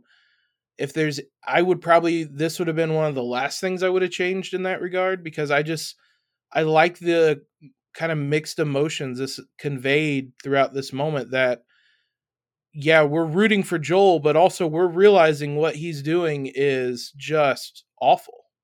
Yeah, that's just, I don't know how I feel about it, because I think the score very clearly wants you to feel in that moment how awful what Joel is doing Yeah. is. But at the same time, I don't feel like a lot of gameplay. And again, this is a different medium, and it's different when you've been killing people the whole time in a video game, because it's a video game. But I think the horror of the moment doesn't really kick in the game until you get to the operating room, and until you are facing just a surgeon with a scalpel trying to save humanity, and you have to kill him. I think that's when the horror kicks in for a lot of people when you're playing the game. Body count going into this episode, we had Joel at 10 and Ellie was at 2.5. In the last episode, in the winter episode, Joel racked up 3 and Ellie racked up 2. I think this episode Joel got like about a dozen to 15. It is very difficult to tell though with how they edited it, because you can see a lot of the people die, and then you also just get like shots of bodies that I think are bodies that we didn't see die. It's just, so it's difficult to get an accurate tabulation on this. I'm gonna ballpark and say he got about 15. And when you get to the surgeon, a couple small things were cut here. The surgeon says, "I won't let you take her." The line that got cut that he says in the game is, "This is our future. Think of all the lives we'll save." Well, I should note, not necessarily cut, because if you pull out the gun right away and shoot him, maybe he doesn't even get that far. But also cut was there was a recorder. The notable part about that was he said, "We're about to hit a milestone in human history equal to the discovery of penicillin. After years of wandering in circles, we're about to come home, make a difference, and bring the human race back in control of its own destiny. All of our sacrifices and the hundreds of men and women who have bled for this cause or worse will not be in vain." So this is, I mentioned the horror of this moment.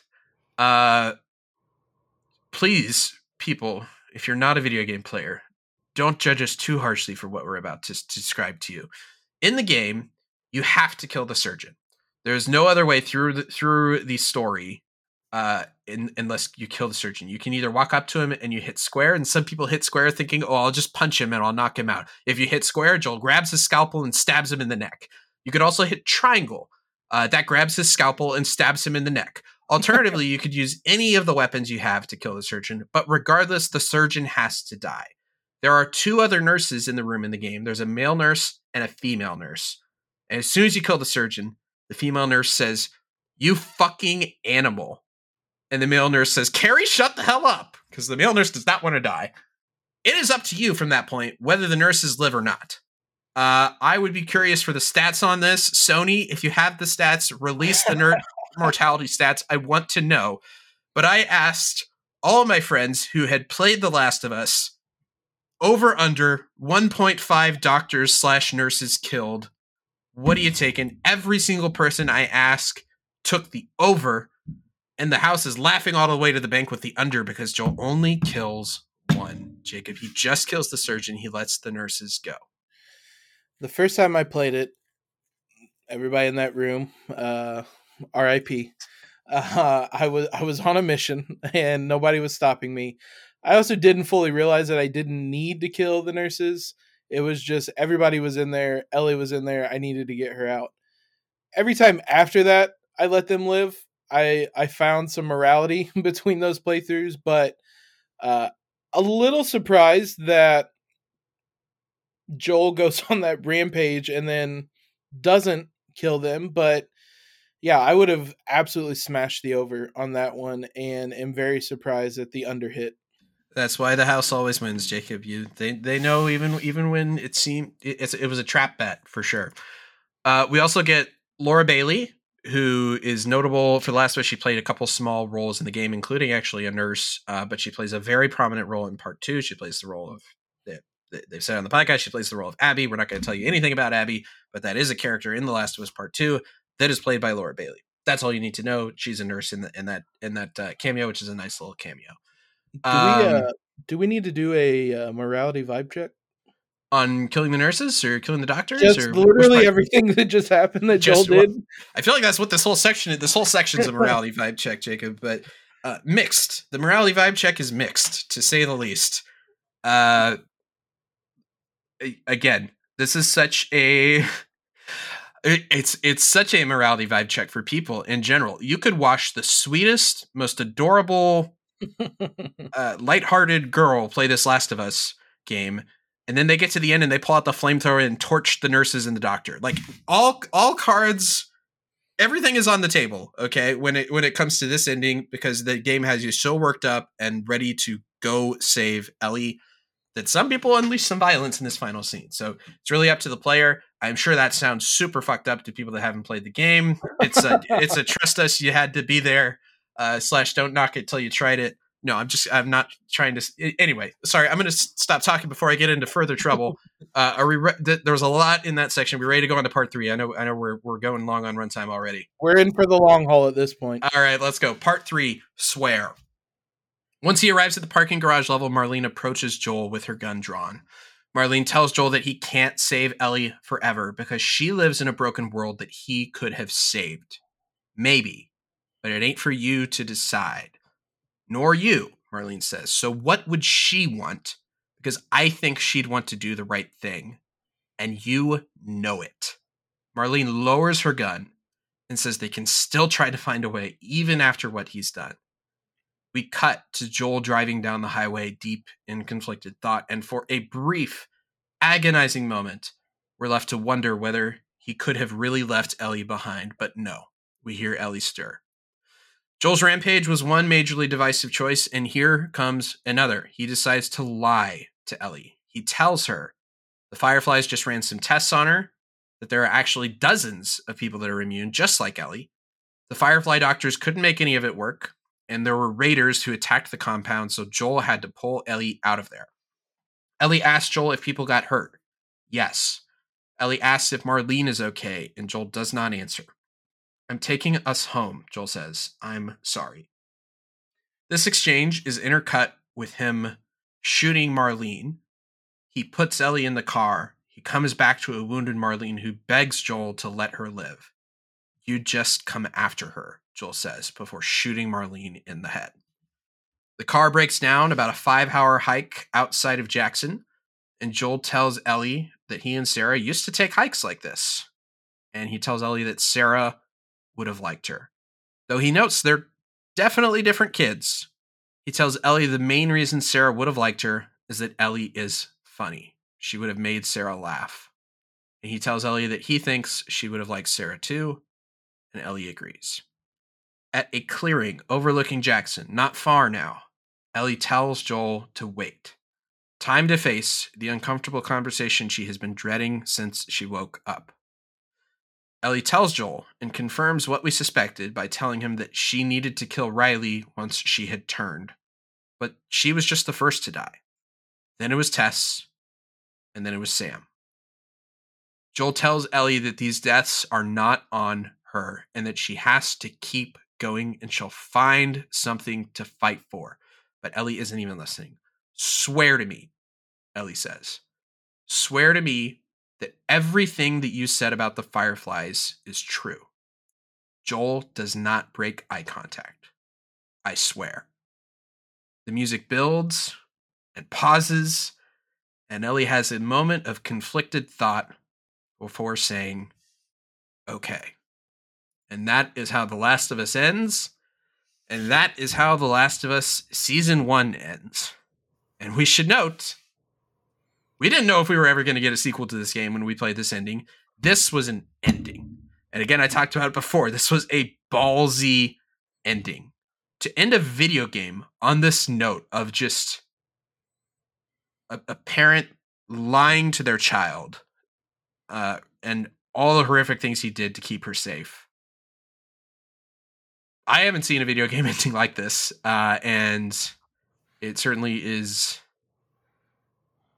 It's one of my favorite endings. Again, as I've said, it's such a it's what I was saying at the beginning. I think this might have hit a little bit different for those that watched the TV show only and didn't play the game, because when we played the game, we thought this was it. And I kind of said this, but there were no indications of there being a second game. There wasn't a sequel announced. There wasn't a second season announced, anything like that.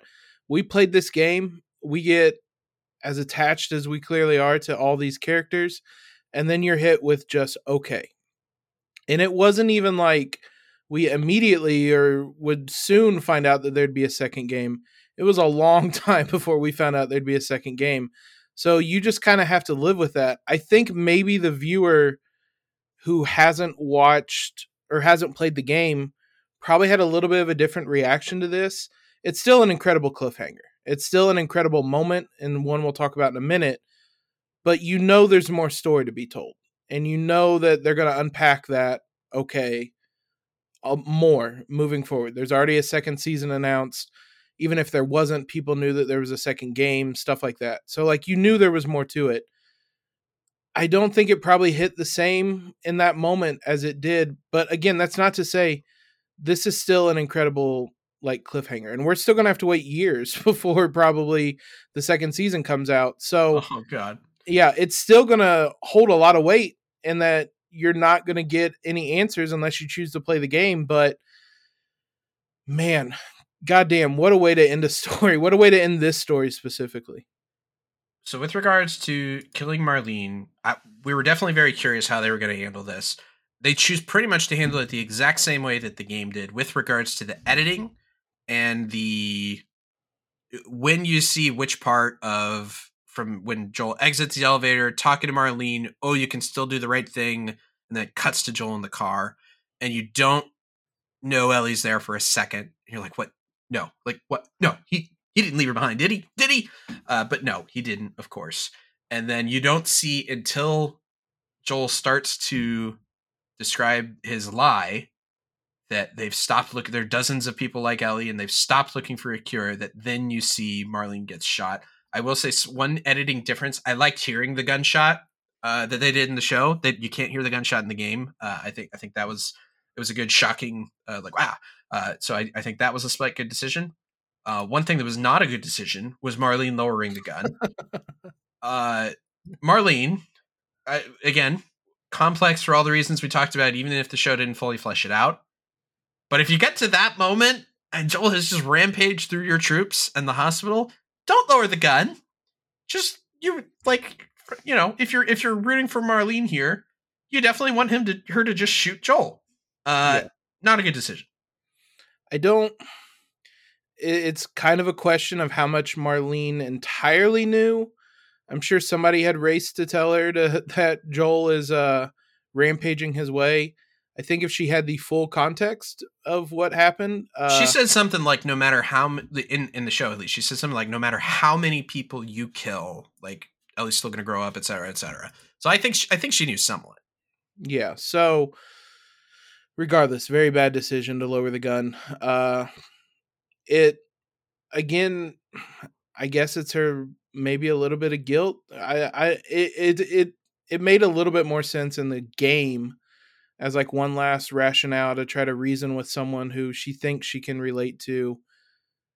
Didn't make as much sense in the show, but I am very glad that they kept the sequencing that they did and going back and forth, giving you that moment where Pedro Pascal closes his eyes and kind of shakes his head, where you think, "Oh my God, she left her," and or he left her, excuse me, and you find out that she's in the back seat, kind of waking up from her anesthesia. It was a great moment, and I'm glad that they kept that the exact same way. It's interesting in their conversation that they have. Joel very much, you can tell in that moment, is aware of what Ellie would choose. And it might be something he's only really allowing himself to realize in that moment. I don't know how much he thought about it when he first found out that she was going to be killed. And I think the main thing on his mind at that point is, I have to go get her. Now that he has her and he's having this conversation, you certainly see it in his face that he realizes this is what Ellie would want, which also makes the decision to kind of or to kill Marlene. And effectively at that point, you know, you have to lie to Ellie what just happened. That specific moment carries a lot of weight for how he's going to kind of explain himself after then. But also, like, the concept of being pot committed. He already did the mass murder. Well, yeah. It's a little late to take backsies on that one. So a little awkward. Already killed the surgeon. Yeah, when Marlene says like there's still time or there's still a chance, I'm like, uh, I think that's already passed. Well, Like hey, the the surgeon's nurses lived. gone. The nurses lived. Okay, all right. Joel took the under. Maybe they could figure it out. Who knows? But the biggest difference in terms of the lie, Joel does a little bit of a better job, in my opinion, of covering his ass in the show, where he mentions that raiders came in and he had to get her out of there, and that's why. There's really no explanation of that in the game. Joel just basically said, "I they ran some tests. I saw they weren't any good. I got us out of there. Time to go to Tommy's." Um, but he covers his ass a little bit better. That obviously could, if she hears for some reason that the Fireflies were wiped out or anything, she could understand why that had happened. And then there's less of a question of like, why would you take me out of there before I could talk really to the Fireflies? That's a little different, obviously. Two other additions. Well, it's kind of within the same context, but in the game, she doesn't ask were people hurt, and then she doesn't specifically ask about Marlene, which I think adds a couple more layers to everything as well. Which I like. I guess crafting upgrade for the original game, go back in time 10 years, but Ellie had a relationship with Marlene in the game, so it was a little weirder that she never asked about her, and she barely has a relationship with her in the show, but she still asks about her. So, but I think that is true to Ellie that she would ask about that. But just one small note there, and then we get to the hike. This is where in the game we mentioned you went from Sarah in the prologue to Joel at the end of the prologue to Joel throughout until winter, and then you play Ellie during that stretch of winter, intercutting with Joel at some points, and then from this point on, from Salt Lake City on, you're just playing as Joel, no Ellie. But then when you get to this part outside Jackson, you're going on this hike. You're Ellie once again. I liked the notion about Joel telling Ellie that Sarah would have liked her, and that he thinks Ellie would have liked her too. That's there. I like that they extrapolated on this a little bit just by explaining like she would have liked you because you are funny. You would have made her laugh, and we saw Nico Parker laugh. And Joel's right. She had a killer smile. It was a beautiful thing to see when that girl was laughing, and obviously that's probably something Joel's thought a lot about of his daughter that died and seeing her smile, and he probably thought a lot about Sarah of how they would have gotten along, and the fact that he feels comfortable. He's so open, and he's so uh again, in some ways Joel very fucked up still, in some ways very healed because he's talking to Ellie fully. I think him highlighting the differences between the two lends further credence to the idea that this is not like Joel's just replacing Sarah, and that it is a genuine father-daughter love, but different. He knows that they're different. He knows that this is not Sarah. He's not trying to pretend that this is Sarah or anything like that. I think that speaks to that. And then we get to this final conversation, which almost beat for beat, like the game. And Joel chooses to lie once again. He swears to Ellie's face. Man, it's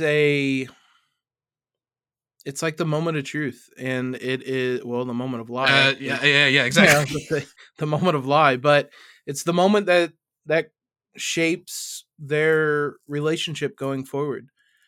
I think as they're I don't think I think it's pretty clear as they're hiking, Ellie doesn't really believe Joel. Certainly, there's some doubt whether Doubt she it, sir. thinks he's lying or what the full context of it is. I don't think she's sure, but there's doubt there that he told her the truth, and I think she spends a lot of the hike maybe building up the courage or debating whether to confront Joel on that, because it's obviously on her mind, and she's kind of expressing the same level of like disconnectedness as she did in the when they first get to Salt Lake. It's just for different reasons. She's very much thinking about something else, so it weighs on her. And when she finally does confront him, you can see her kind of nervous pacing back and forth as she is trying to find the right words to say to him. And as you said, from that point on, it's pretty much beat for beat what it is in the game. Some small kind of subtle changes, but ultimately it plays out the same ending. And Craig Mazin said they went with that because it is the perfect ending. And so it's, man, I love it because, like I said, this shapes the dynamic of their relationship moving forward. It's kind of the last chance I think Ellie gives Joel for coming clean on everything. I So, also, well, I was going to say, I also think it's pretty clear when she says okay that it carries a lot of weight. I guess, what do you think she means when she says okay? so this is where I mentioned this spoiler. I don't even think it's a spoiler warning because I am surprised that the creators and cast were so ready to talk about what the okay means and like what's going on in Ellie's head. Because again, in my opinion, that was the cliffhanger. Does she believe him? What is she thinking? Does she know he's lying? How is that going to affect their relationship going forward, et cetera, et cetera. So if you don't want to know what they said, or if for some reason you avoided it, skip ahead a couple minutes if you don't want to hear that. I think Bella put it best in terms of the accuracy of what Ellie's going through that moment. She said, quote, she knows deep down that he's not telling the truth, but she can't let herself believe it because it's too painful, it's too scary. The idea that her only purpose in life hasn't been fulfilled and that it had been taken away from her by the person she loves most. I think that is the accurate read. I think it's not that she believes him, it's that she is choosing to believe him because the alternative is not something she can accept. Not only the fact that Joel did that, but that he would lie to her about it. This is another moment where some people have criticized Joel of being selfish again. Again, I do not think that this is how I would describe it. I think everything Joel has done to this point shows us that what he is doing in this moment is trying to shield Ellie from the horrible truth. And I think in a lot of ways, he's putting a lot on the line of personal risk to do so. He is risking the sanctity of their relationship, of the openness and trust that they had built. And he knows Ellie would not want him to lie to her. And he's putting all of that on the line because he knows the truth would devastate Ellie. And again, in doing so, I think he's risking effectively their whole relationship. One small tidbit on here is in the game when Joel tells Ellie, you keep finding something to fight for, he very noticeably grabs his watch. And you can tell that just it's instinctive for him. That's what he reaches back to that for comfort. This token of Sarah and reminder of what he's lost, and yet he's still found a way to keep going and something to fight for. And he didn't maybe even at times know what it was, but now he has a greater clarity of purpose, obviously, and that is Ellie. And finding himself in that father role once again. I think Bella more or less described how I always felt with that okay. And to me, it was always like, basically, like, look, I still cared deeply about this person more so than anyone else, but they're also pretty clearly not being truthful with me about something that's very important to me. And it's going to kind of change our relationship in some ways.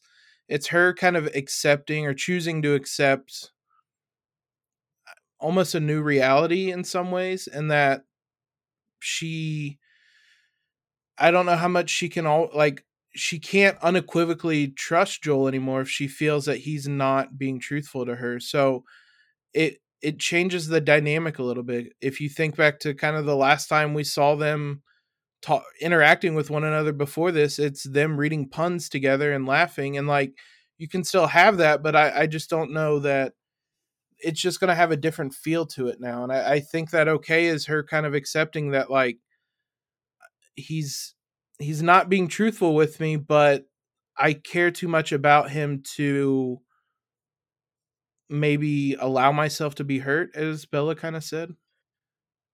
So I'm gonna disagree with you because that is effectively what Ashley said on the podcast, and I hate to disagree with Ashley Johnson, who in Just many for the ways record, you're disagreeing with I what am. Ellie says about Ellie. I'm more agreeing with what Bella said, and what Mason said. I think Ashley. I don't think Ellie actively, consciously is fully processing Joel is lying. I don't think that's the case, at least not in this moment. I think she is deep down, she might feel that he's lying, but she is making a conscious choice in this moment to believe him. That's my interpretation.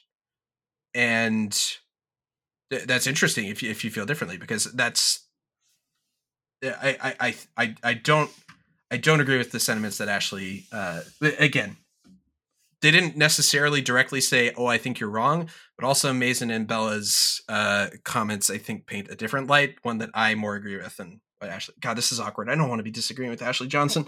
I was sort of taken aback when I heard her say that on the pod, but definitely, I think she is consciously choosing.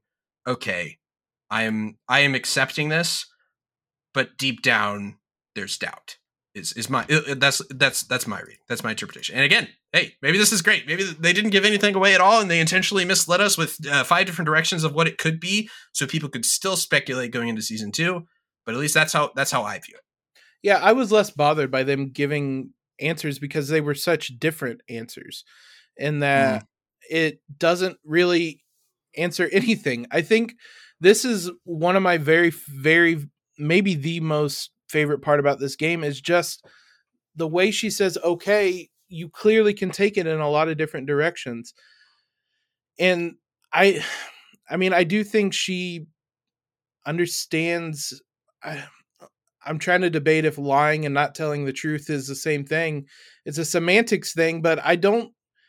I think I've always interpreted it as she doesn't believe him, that she doesn't believe that he's being honest with her, but she's kind of okay with that in a way because he means so much to her. At least in that moment, she's okay with the idea that he's lying to me, he isn't being truthful, however you want to word it, but he is clearly the most important person to her, and it's a kind of the reality she's choosing to accept. I just always think back to the part where when she's saying it, swear to me everything you said about the Fireflies is true.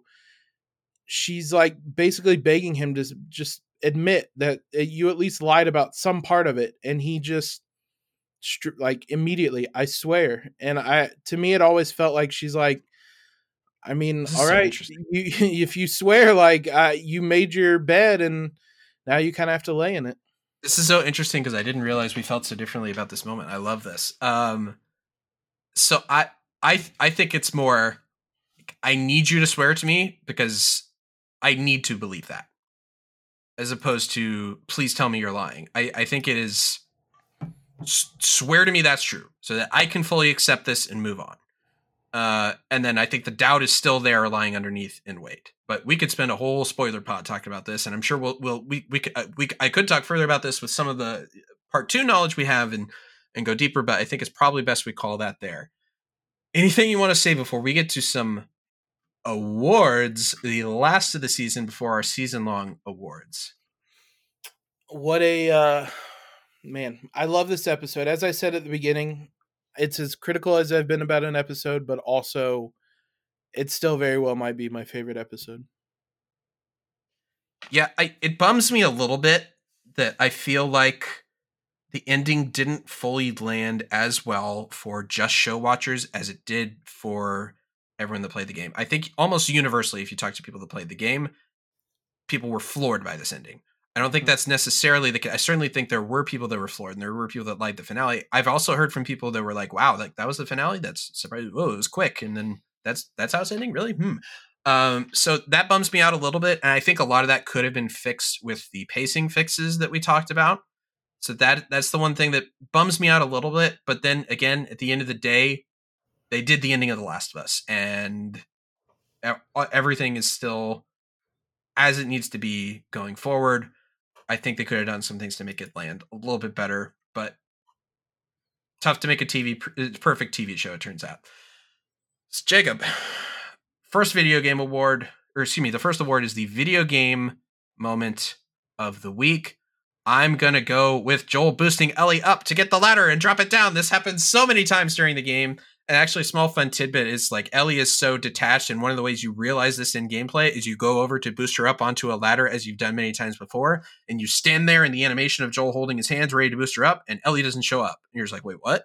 And Joel's like, Ellie? And Ellie's just sitting there like, what? Huh? And she wasn't paying attention. Small little moment that you couldn't really incorporate with gameplay. But again, you could see that she was distracted. But boosting Ellie up over a ladder has to be my moment. Again, I am distraught. Full season, 0 bricks or bottles thrown. I don't know how they could do this to me. 0 nail bombs, 0 Molotovs. I don't think Joel ever uses a shotgun. Look, season 2, Craig, if you want to hire me to be the brick and or bottle supervisor of the show on set, I will gladly find ways to use these bricks and bottles. Okay, I've had a lot of practice. See, I thought your one last chance is if they did have that underground fight scene and there was something there where they try to sneak by them by throwing a brick or bottle. That was the one last hope I thought you had going into this week. When they cut that entirely, you were toast. It was a sad ending. I have the same video game moment of the week because literally you mentioned it. It was the Leonardo DiCaprio gif or picture of him. I was pointing at the screen saying, "Oh, they did it!" And so, yeah, 100% that. The baby girl, Jacob. What was the best brought to life moment from the game to the show? I probably has. Well, man, there's a lot of it. I probably would go with the final scene and the back and forth they have, just because it was almost word for word how they did it in the game. Yeah, that's tough. You could definitely make an argument for that. Just because you picked that, I'll say the giraffe sequence, bad CGI and all, followed by the it can't be for nothing, and we finish what we started. For some reason, that affected me a little bit more in the show than it did the game. Felt a little bit more epic. I liked how Joel brought up the something always bad has always been out there. There's risk. Like, we don't have to do this. And Ellie's determination. I thought that was a great moment. So that's my final baby girl of the season. The best change, I think we're probably united on this. It's the suicide conversation, and very specifically, I guess time heals all wounds. It wasn't time that did it line. To me, that was a tremendous addition, tremendous scene, tremendous line, instantly memorable, instantly iconic. Yeah, I said before, it wasn't time that did it is going to be one of the lines that will stick with me for as long as I think about The Last of Us. So yeah, absolutely that. The suicide kind of conversation that they have. And the MVP of the finale probably has to be Pedro Pascal, I think. He was unbelievable, including that conversation about suicide and whatnot. In that moment, what that might be, he's had a lot of them. I'm not going to say that was the best moment Joel's had or Pedro's had. He's had a ton of moments, but man, it was maybe the last great one, at least for this season. He should rack up all sorts of awards, in my very biased opinion, and unbelievable from him this week. Look, sometimes MVP awards can be built on narrative. They can be built on early season performance. But sometimes you just got to look at the box score. Okay, I'm giving this to Joel. He put up numbers, all right? And he came through. He got the victory. He saved the girl. He demolished the Fireflies. It certainly wasn't Marlene. Marlene was not the MVP. Not at all. You could definitely give it to Pedro. I'm giving it to the character of Joel for all the reasons we talked about. I'm not saying necessarily that Joel did nothing wrong, but I do think he's such a rich and compelling and fascinating and interesting character that will stand the test of time as one of the most complex television and video game characters we've ever seen. And I love how they're bringing him to life in the show and in some ways fleshing him out a lot. But Joel Miller is the MVP of this finale. I do think that they have kind of fleshed him out a little bit more, and I'm very happy for that because he was already incredible in the game, and there's still ways in the game where he might be more incredible and whatnot. But seeing him in this way, like on a TV screen, fantastic. And I mean, we've done it all season long. Hat tip to both Pedro and Bella for their depictions, and we talked about how important it was for their relationship to be strong and just their relationship in general. When we did our preview pod 2-3 months ago, they were absolutely incredible together, and I am so very excited to see them together in future seasons. And I assume based on I've heard them talking about it, I assume it was primarily Mason and Druckmann, and I guess it was Carolyn Strauss were maybe the three people that had impact on the decision of the casting. But you have to give them credit because I definitely this was not like a home run obvious casting in either regard. No. Pedro, I think everyone universally agreed he's a phenomenal actor, but maybe not what people had envisioned for Joel, and not just because he's not white, but just a different sort of character than. And people will make the wolf and cub jokes about the other roles he's played, etc. But it's definitely a very different role for Pedro than he's done, and he crushed it. He knocked it out of the park. He brought Joel to life in some very different ways, and Bella certainly. I don't think many people were like, "Oh, Bella Ramsey, Lyanna Mormont from Game of Thrones, perfect for Ellie. Let's do it." I think that was a little bit of one where it was like, okay, like we'll just have to wait and see. We waited and we saw, and Bella crushed it. Her British accent definitely slipped through when she said Kansas City, but maybe that's just me hearing those two words over and over again. I was like, Kansas City. I was like, no, that's not right. But other than that, I thought pretty much perfect in this finale. Both are incredible. Again, I don't think we overall, obviously, we have nitpicks and criticisms from time to time of the show, but generally speaking, we're very happy with the show. We're very happy that Craig Mazin and Neil Druckmann are in charge of it. I wouldn't want any other two people in charge of the show right now. Uh, we I we might not agree with everything, but you can tell every decision is very well thought out, and they've taken a lot of care in making this the best adaptation possible. And they absolutely have done that. It's easily the best video game adaptation I've seen. It's maybe the best adaptation of any source material I've seen in terms of it being faithful to the source material while still trying to find ways to improve it and enrich it. That doesn't mean they're going to knock it out of the park every single time with every decision, but they're doing absolute the best that I've seen so far of anyone trying to do something like this. And it's incredibly impressive. It's an incredibly impressive achievement. I can't wait for season 2. I can't wait to see how they adapt The Last of Us Part 2, because in a lot of ways that's going to be its own challenge and very different than adapting The Last of Us Part 1. And I not to mention how we couldn't be happier with the show. We couldn't be happier with the amount of support we've gotten from the podcast. Thank you so much for everyone that's been listening. Please leave us a 5-star review if you haven't already, especially on iTunes. When season 2 comes around, or if people are still looking for Last of Us content, we want to be able to jump out as being a high quality podcast that people recommend. And we have loved sharing our thoughts and interacting with you guys along the way. I mean, we've said it every week, but we did not expect the podcast to have this much success. We didn't have a plan for what to do once the season ended. We were just going to podcast during the season, and then that was going to be that. But there's been so much support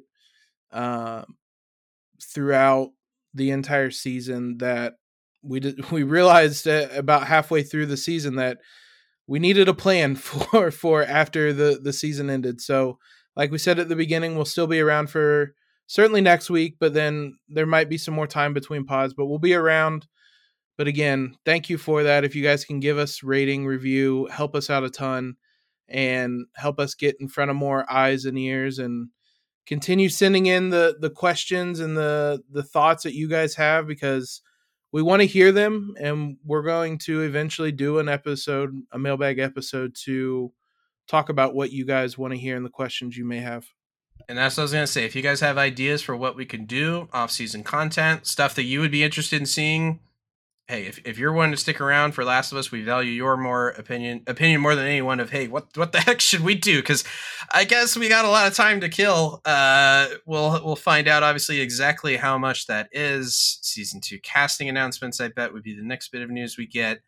But and Jacob, obviously, I want to thank you. I'm glad we ended up doing this thing instead of just talking about it, and it just being one of those things that we didn't follow through on. But I've had so much fun doing this, and I couldn't be happier to be on this journey with you. And I eagerly await season 2. It's hopefully it won't feel as long of a wait as it did between them announcing the show and finally putting it on screen. But it's been a blast, and appreciate you joining me as always for this. And we'll be around, and we'll keep giving you guys stuff to listen to, and we promise there won't be 2.5-hour episodes too. Hey, look, shortest episode of the series, and we heard the people's cries for more content, and we delivered. So I'm sorry if you're someone, Mom, if you're listening, I'm sorry that you had to sit through this whole long thing. Everyone else,